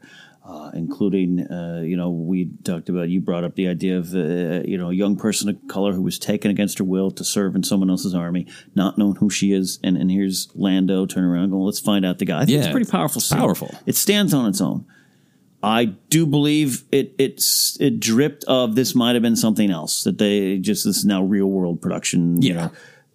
And I'm glad it wasn't. Even if it's revealed later on, even if someone says, yep, that's his daughter. Yeah. And then it can inspire a whole new set of stories. Like, what if they go out to discover it and we're not going to necessarily see those stories? But in this movie that had a lot going on, and I loved it, but had a lot going on, I don't think we would have had time for one more, because it would have had to make any sense or to have any merit and weight to it. It would have had to come earlier, right? And then you got a subplot. You got subplot F out of busy script and story. Yeah. I'm glad we didn't get that. I'm glad they went this direction. Yeah, but just as a fan, I love that. Maybe one day they'll find out. Yeah, if at all. I'm in sync with you. I like both of these stories. Mm-hmm. I like the story that Lando's child was abducted and that the First Order was petty and cruel enough to target leaders of the rebellion. I think that's a great story, and I think it's a totally different great story that Lando would just turn to this person who doesn't have a home. Lando, who's been living on Pisana, he doesn't really have a home. He has a million reasons to relate, and just that kindness of, I'm done being in hiding. Let's go find where you're from. Yeah. And in terms of our untold tales, that's the story I'm interested in. Yeah. Is maybe it starts with Lando and Janna. Maybe it just becomes Lando and Janna together build this whole organization of your past matters. If you were with the First Order, we'll help, and you lived, we will help you find where you're from. That's a really rich and interesting story to me, in a way, to kind of deal with lots of different Star Wars themes. Well, especially because the idea is so introduced and is so clear. This movie really highlights the fact that this is what the First Order did. Yeah, we get the person in the meeting saying, well, we'll have to take more kids. They're doing it on Kijimi. They're doing it everywhere. Palpatine was going around taking 4 sensitive babies back in the day. So it's something that they would do. Makes sense. And that's pretty dark. It's pretty dark. And now the war is over, and you have, those who maybe took their helmets off as well. That's a pretty real world, let's figure out, what do we do now? Who are we? I could follow that path with Lando kind of leading the way. Yeah. That's interesting. I would love that story. All right. So we could talk about so many more, but I just want to bundle up a couple of them. So those are, a lot of the ones we talked about are like, ooh, we could get that story sometime. Yeah. This list is all just what might happen next. Yeah. Right? It's not that the movie didn't tell us. It's the next step. Right. So Lando and Janna finding her past home. We got the possibility of Finn developing his Force powers. Yeah. We got the possibility of Rey starting a new Jedi Order. Do Poe or Rose or Daisy start the new government? What happens with the new government? Out of all of those, what fires your imagination the most? Well, the most powerful one is actually the actual formation of a new government. Like, what do you do now? Yeah. And if you're looking around and Poe's in a position of leadership, Daisy's a great choice. Rose, that's a great list of give me conics too. Like, oh yeah, ooh, okay, because that you would need something, whether or not it's a fully formed new republic, whatever. So Senator Claude. The Jedi Order stuff of Finn developing his Force powers and having that conversation with Daisy Ridley, Rey, they're different people. Having that conversation is interesting to me, and what she decides to do, where we last leave her, whether or not she moved into the hut on Tatooine and is now paying rent. And I know that was up in the air. Like, I think it's a beautiful ending, but yeah, so she got the books. This needs to go on. I'm sure she was probably told that in some way. Now this might be your journey. I don't know if she's ready yet, you know? Yeah. I mean, and she could do it. I don't mean that like a knock on her. Just be like, hey, maybe emotional. She's like, let's go around a couple years before we just jump into this. Yeah, but and I mean, Finn that's what she's got from, and Finn help me is very interesting. I mean, and that's what she's got from Luke is, I didn't go, there wasn't an organization, a Jedi Order to help me become a master. Yeah. I just been around for a while, so I gave myself the title of master, but I don't know if I earned it. Yeah. And maybe that's where some of the mistakes I made came from. That's really interesting. All of these stories are interesting to me. I think in some ways there's a part of me that feels like The Start of the Government is a book that we could see because it doesn't get in the way of much future storytelling. How do you feel about the fact that we only got really the emotional story of the characters of what's next? We got the relief of the victory, and we got Rey looking toward the future, and the lightsaber sort of confirming that the Jedi are going on in some way. But we didn't get anything about the government. We didn't get anything like, how are we going to make sure this doesn't happen again? Some of that kind of stuff that we thought, like, maybe we're going to get a bunch of Return of the King, and here's what happens to this character, and here's what happens to this character. How do you feel that we didn't get a larger sense of the galaxy? I like this choice. I think this is always the better path to go, potentially, because it's been on my mind lately to really study fandoms and fans and reactions to endings and the answers and whatnot. And I think sometimes best to just leave it open just in terms of what they do next, and just focus on the emotions of looking forward and going. I just think that's always going to be, I don't know, just more powerful to me. Yeah. Even we talk about Return of the King. Even then, it's Frodo talking to Sam. I mean, you have to go on with your life. You have to go on. Go home. You got a family, and you'll find out what's next. The rest of the story is yours. Here, I got room for you. So to write it down, that's more powerful to me than Sam then went and formed a gardening business, and and leaving in stories, leaving open unanswered questions. Yeah, it's fun. It's just fun. But yeah, we did think, like, the movie didn't leave the time that we thought maybe. Yeah, it would have to be Return of the King endings. You were never going to be like, boom, we won. Yeah. The order, this hearing is to bring about the formation of the government. Like, that's not going to happen. Well, I mean, we absolutely could have had like some scenes on Agent Kloss of Poe and Rose discussing. Yeah.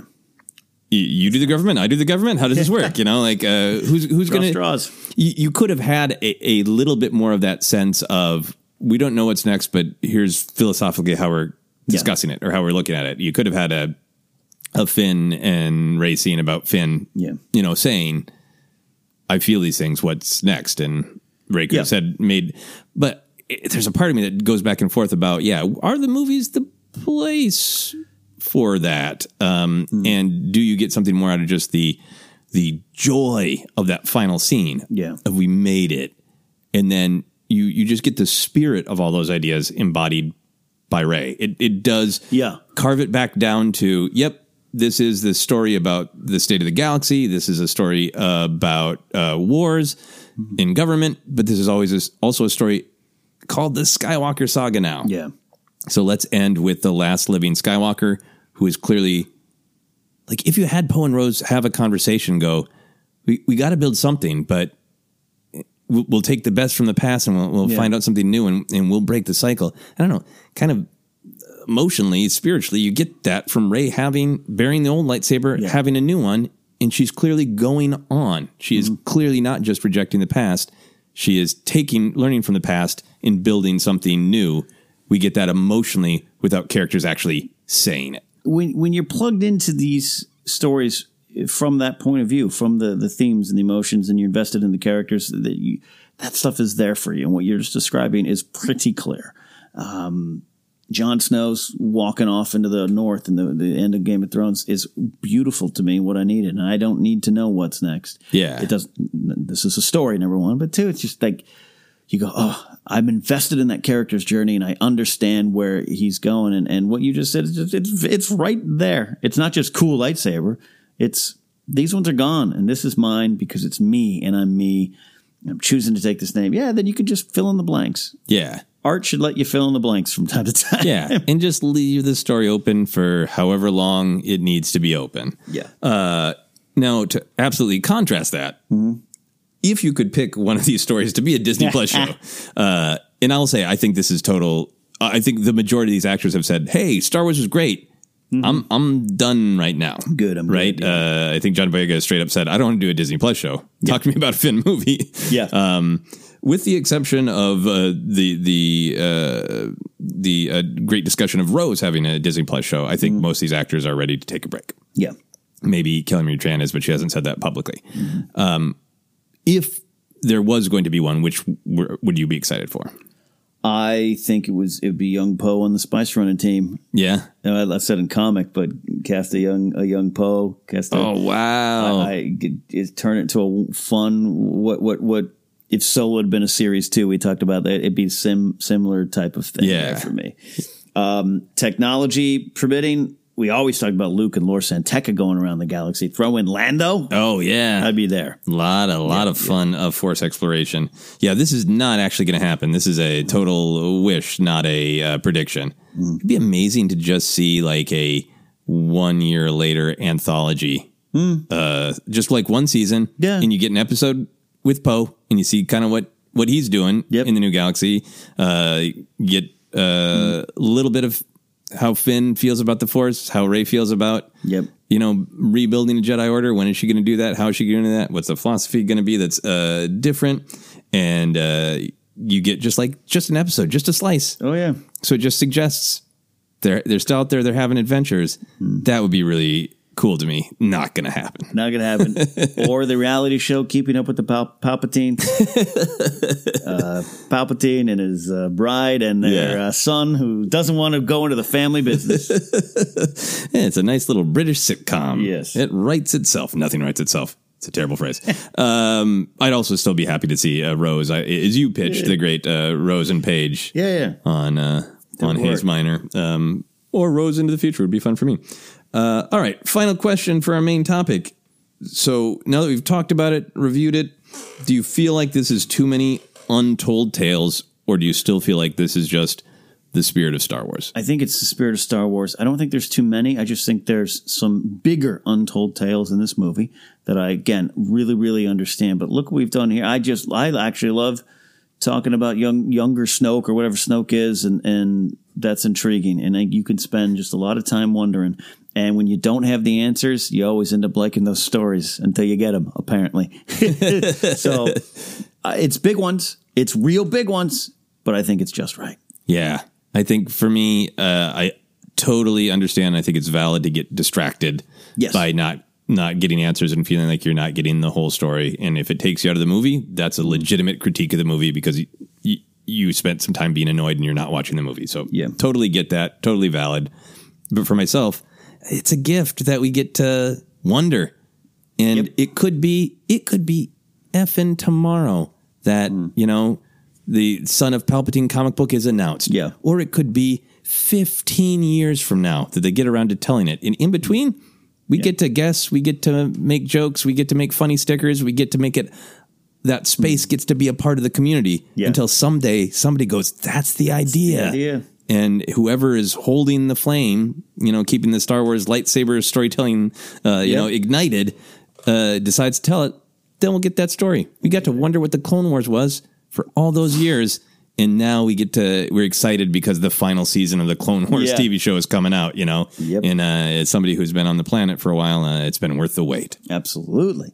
Worth the wait. Yeah. From there, great discussion. I'm now lost in thought on some of the stories we might get or always dream about in our head. We are going to go to this returning segment, The Power of the Light Side. What we do is we post this on Patreon from our supporters there. Just share just a positive story, something about Star Wars from them. And Joseph, you've got a great one you've selected here today. Yeah. So thank you for everyone who's sent in a thought, and we're going to be sharing them all 1 week at a time. This first one comes from Adelia Chamberlain. And as always, we hope we say names correctly, and we apologize if we get them wrong. But you did great there. I said it with confidence. You did. So if I got it wrong, I sounded confident while I was doing it. The statement is this. To me, Star Wars is about hope. That no matter how dire the situation is, there's always still hope. Whether it's everyone's hope that Anakin was the chosen one, to Luke, Leia, Han, and everyone else having hope that the rebellion will succeed, to the resistance, putting up one last stand and hoping there would be help coming, there's always some sort of hope. Hope is something I've at times been lacking in my life, but then I'd watch a Star Wars film and feel inspired again. I'd realize that something good was coming soon.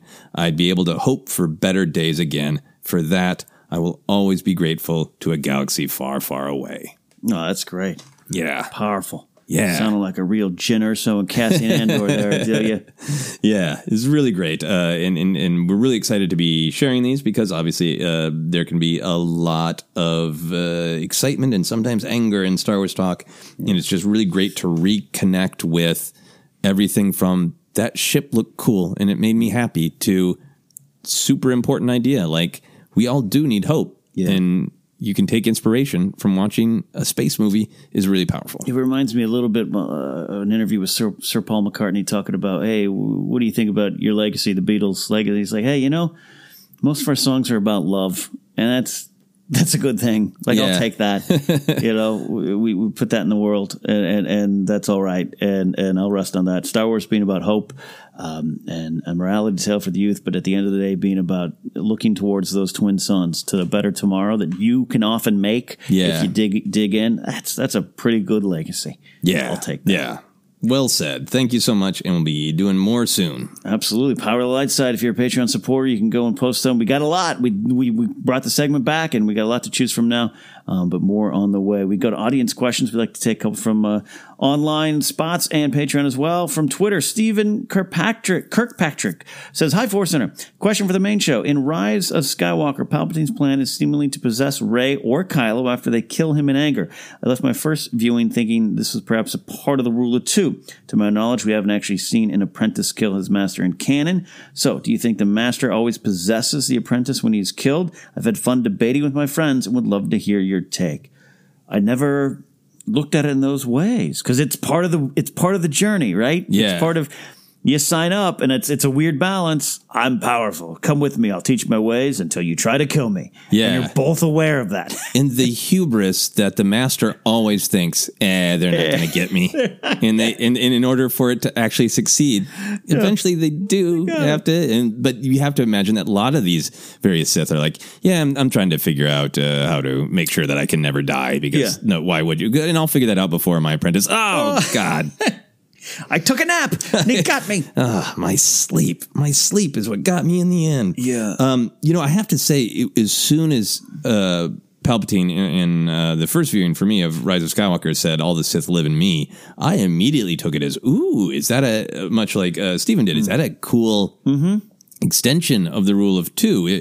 Palpatine seems to suck that life energy out of Rey and Kylo, which I've been thinking of as Force Steel power. That's great. And is that something that you can do to somebody even like right after they died? Like you wait for your master to nap and you put a lightsaber through them and then is it just power, or is it you have a little bit of a sense of their memories? Is Palpatine speaking just metaphorically of, we are this direct line, and everything that has ever been a Sith, all the knowledge, all the the secrets, they're all contained in me. Or as Stephen is saying, are they actually absorbing power, memories? Yeah, and if it's part of the game here, where the master's like, he or she's going to eventually kill me, but like, then my spirit will go in him and I'll kind of live on, but we'll be this power, and then it goes on and on and on. Or does the apprentice put their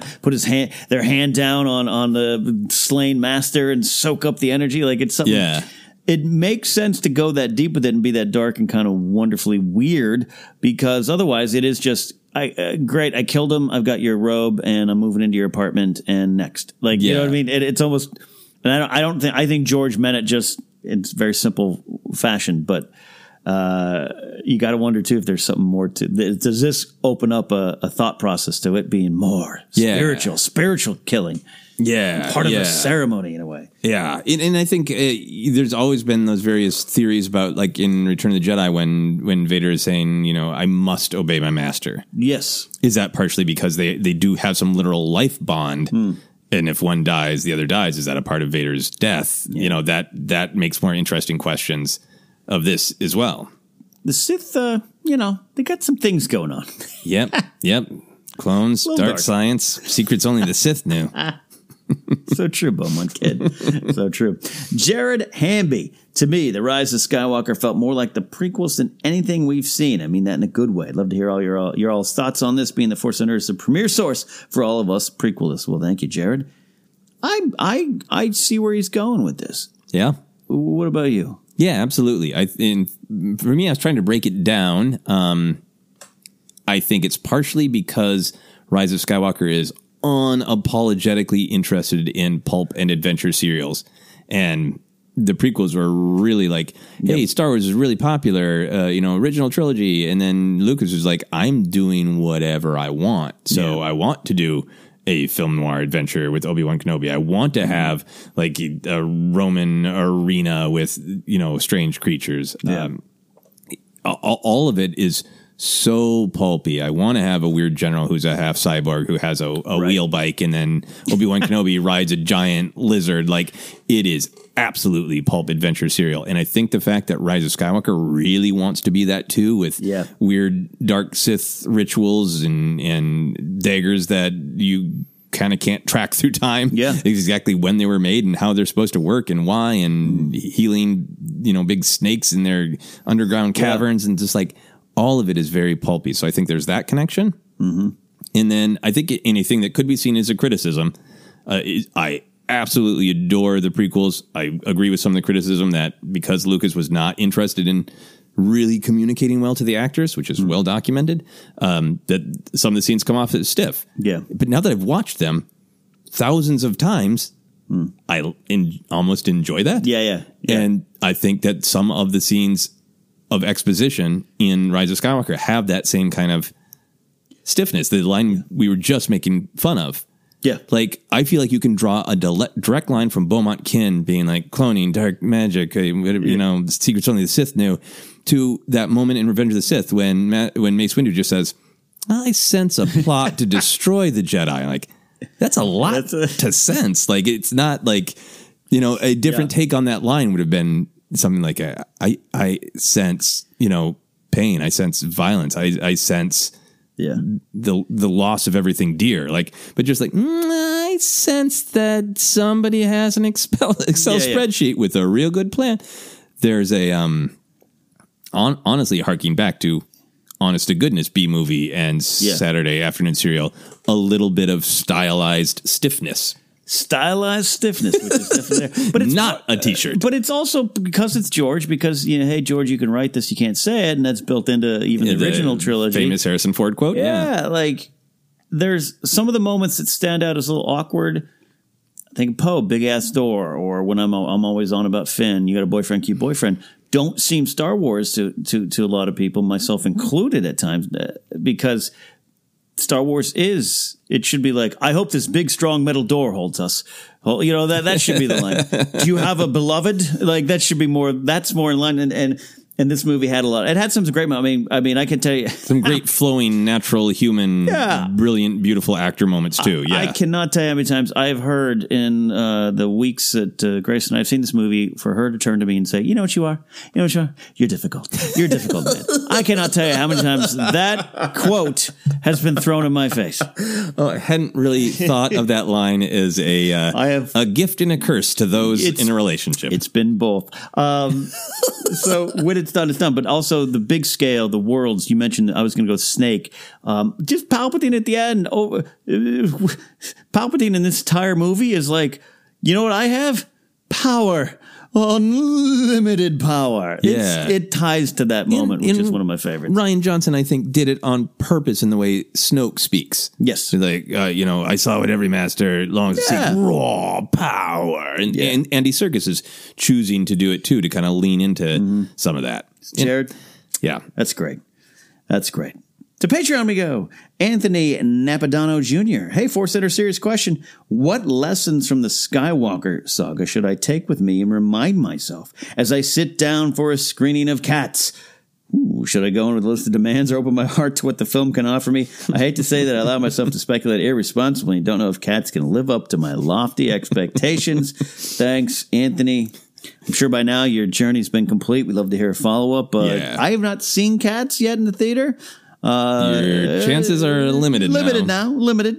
Joseph, you have. Yeah. And I this question was written a couple weeks ago when it seemed as though Cats might manage to survive in the theater, but no. No. Yeah, I think that a lot of the stuff that we bang on about in Star Wars is great to apply to other things about just trying to see the story that's being told. And even if you make up a bunch of headcanon that you want to see, don't get overly attached to it. Like, I'm a big James Bond fan. Yeah. And I have to go into No Time to Die and go like, okay, you have your thoughts of what you want to happen, but don't let those blind you to the story that they're actually choosing to tell. Yeah. And I know Anthony's joking, but I think that Speculate Responsibly applies to other things. Now, I have seen Cats. Yeah. And it's joyful. I think it's amazing because it is... you don't get this as often in modern filmmaking where somebody makes a Plan 9 from outer space. Somebody makes The Room or Samurai Cop. In big budget CGI world, it doesn't happen. In it, to me, Cats is pitch perfect. Not even bad, not even good, just not right. Just unnatural. It looks like it was made by some Sith alchemists, and I love it. And then on top of it, you can have lots of fun, as I did during Cats, is they say Jellicle again and again and again, and Jellicle Cat.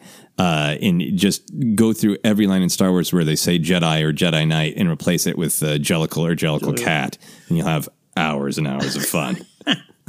Well, Anthony, I'm going to be taking some of Joseph's advice if I ever see it in a home box office, home theater setting. Jared Kozel wraps us up today. Says, offhand, what are some of your favorite little moments from The Rise of Skywalker? Tiny, quiet beats that didn't affect the plot, but just felt so perfect for the character at the time. For me, the one that I can't get out of my mind is the "yeah, I got you" shrug that Ben gives towards the Knights of Ren after Rey passes him her lightsaber on Exegol. Just such a Han gesture for most of this trilogy. I thought of Kylo Ben as Anakin's grandson first and foremost, and that's a great observation, Jared.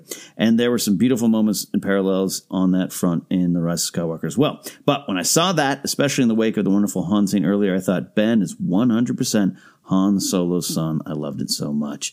Great little moments. I loved and I right away went, ooh, Han, with the hand, the finger point. To shut up Hux. Yes. Yeah, I had that on my list too because I think it also shows what Hux has been going through for the last year. Yes. That he can't even present an idea without to me, I've seen some people online going like, haven't like Finn and Poe personally embarrassed Hux? Why would he help them? Like, because he's been tortured emotionally and probably physically by Kylo, and that one great Han Solo shut up finger from Kylo Ren to Hux fills out a lot of why, to me, Hux would be like, yep. Kylo Ren needs to lose. I should point out this, still pulling questions from right when the movie came out, so that great shrug has become is a thing. People are there's the Ben Solo challenge, raising money for Adam charity that Adam Driver is involved in, all sorts of great stuff.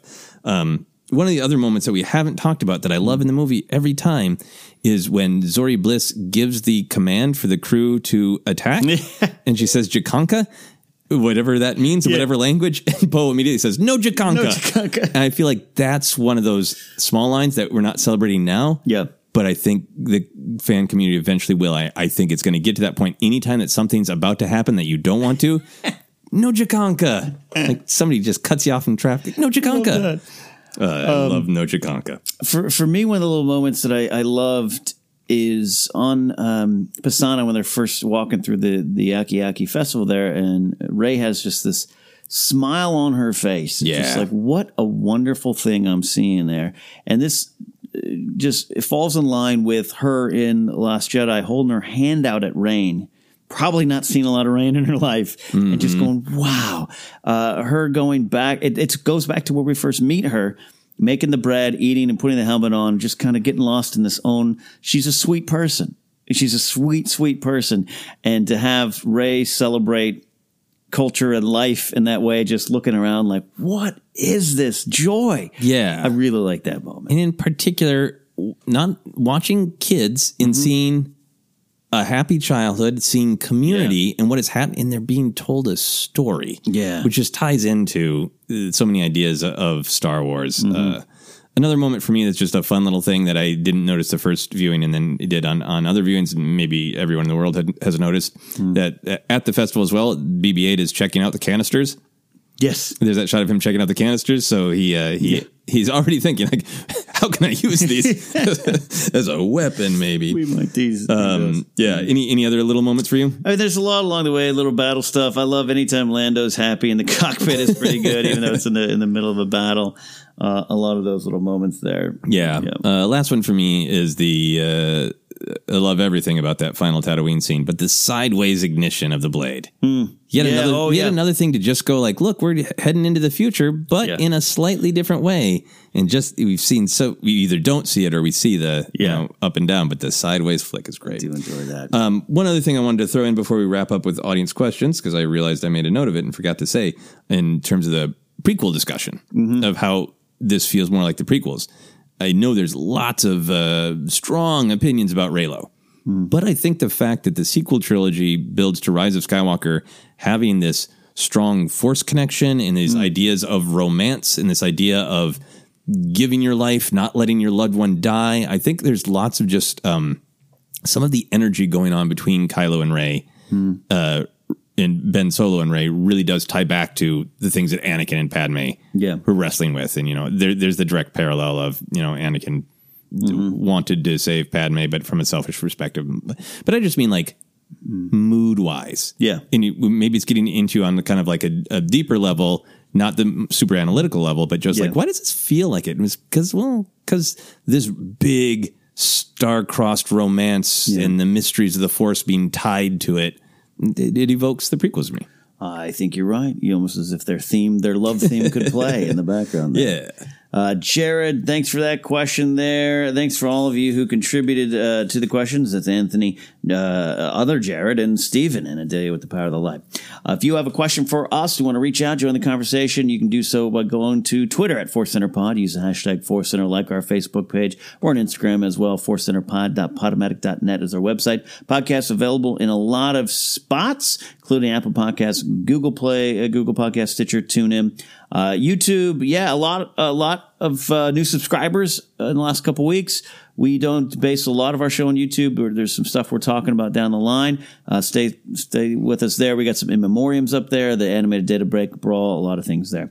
Merch is available at tpublic.com/user/ForceCenter and Patreon. Joseph, we're going to have a business meeting soon because we're getting close to some goals. Yeah, that's right. We have gotten close to some goals. We've passed some goals, but we also just wanted to give a shout out to all of the new patrons we have, or people who have bumped up what they're helping us out with. So thank you so much for that. And we wanted to let you know that we are making some Patreon-based plans and some news will be coming soon. And if you want to check it out and see if it's for you, you can go to patreon.com/ForceCenter.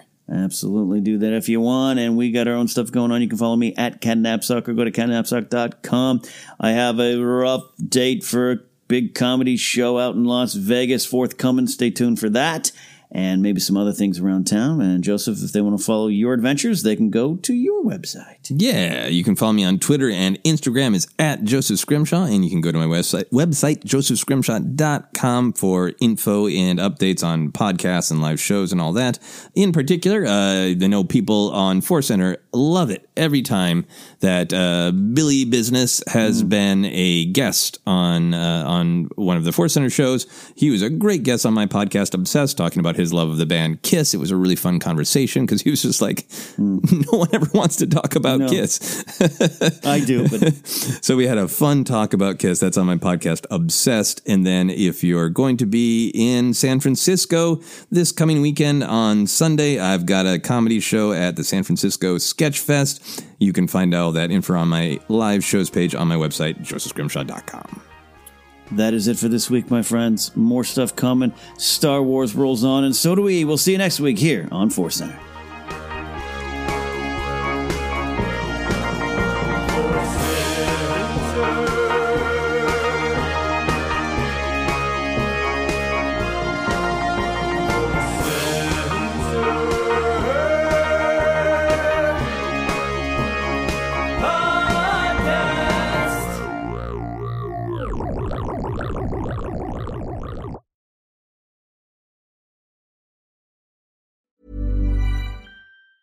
Mom deserves the best, and there's no better place to shop for Mother's Day than Whole Foods Market. They're your destination for unbeatable savings, from premium gifts to show-stopping flowers and irresistible desserts. Start by saving 33% with Prime on all body care and candles. Then get a 15-stem bunch of tulips for just $9.99 each with Prime. Round out Mom's menu with festive rosé, irresistible berry chantilly cake, and more special treats. Come celebrate Mother's Day at Whole Foods Market. Even on a budget, quality is non-negotiable. That's why Quince is the place to score high-end essentials at 50 to 80% less than similar brands. Get your hands on buttery soft cashmere sweaters from just $60, Italian leather jackets, and so much more. And the best part about Quince, they exclusively partner with factories committed to safe, ethical, and responsible manufacturing. Elevate your style without the elevated price tag with Quince. Go to quince.com/upgrade for free shipping and 365-day returns. Planning for your next trip?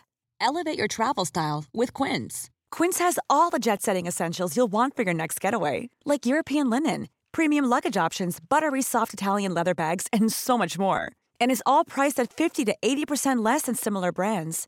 Plus, Quince only works with factories that use safe and ethical manufacturing practices.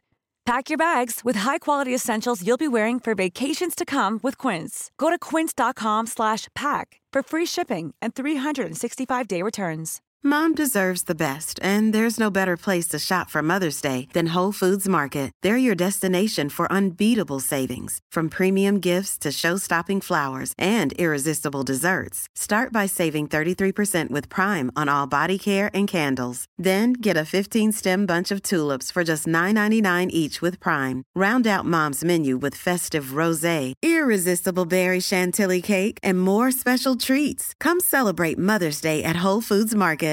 Hi, I'm Daniel, founder of Pretty Litter. Cats and cat owners deserve better than any old-fashioned litter. That's why I teamed up with scientists and veterinarians to create Pretty Litter. Its innovative crystal formula has superior odor control and weighs up to 80% less than clay litter.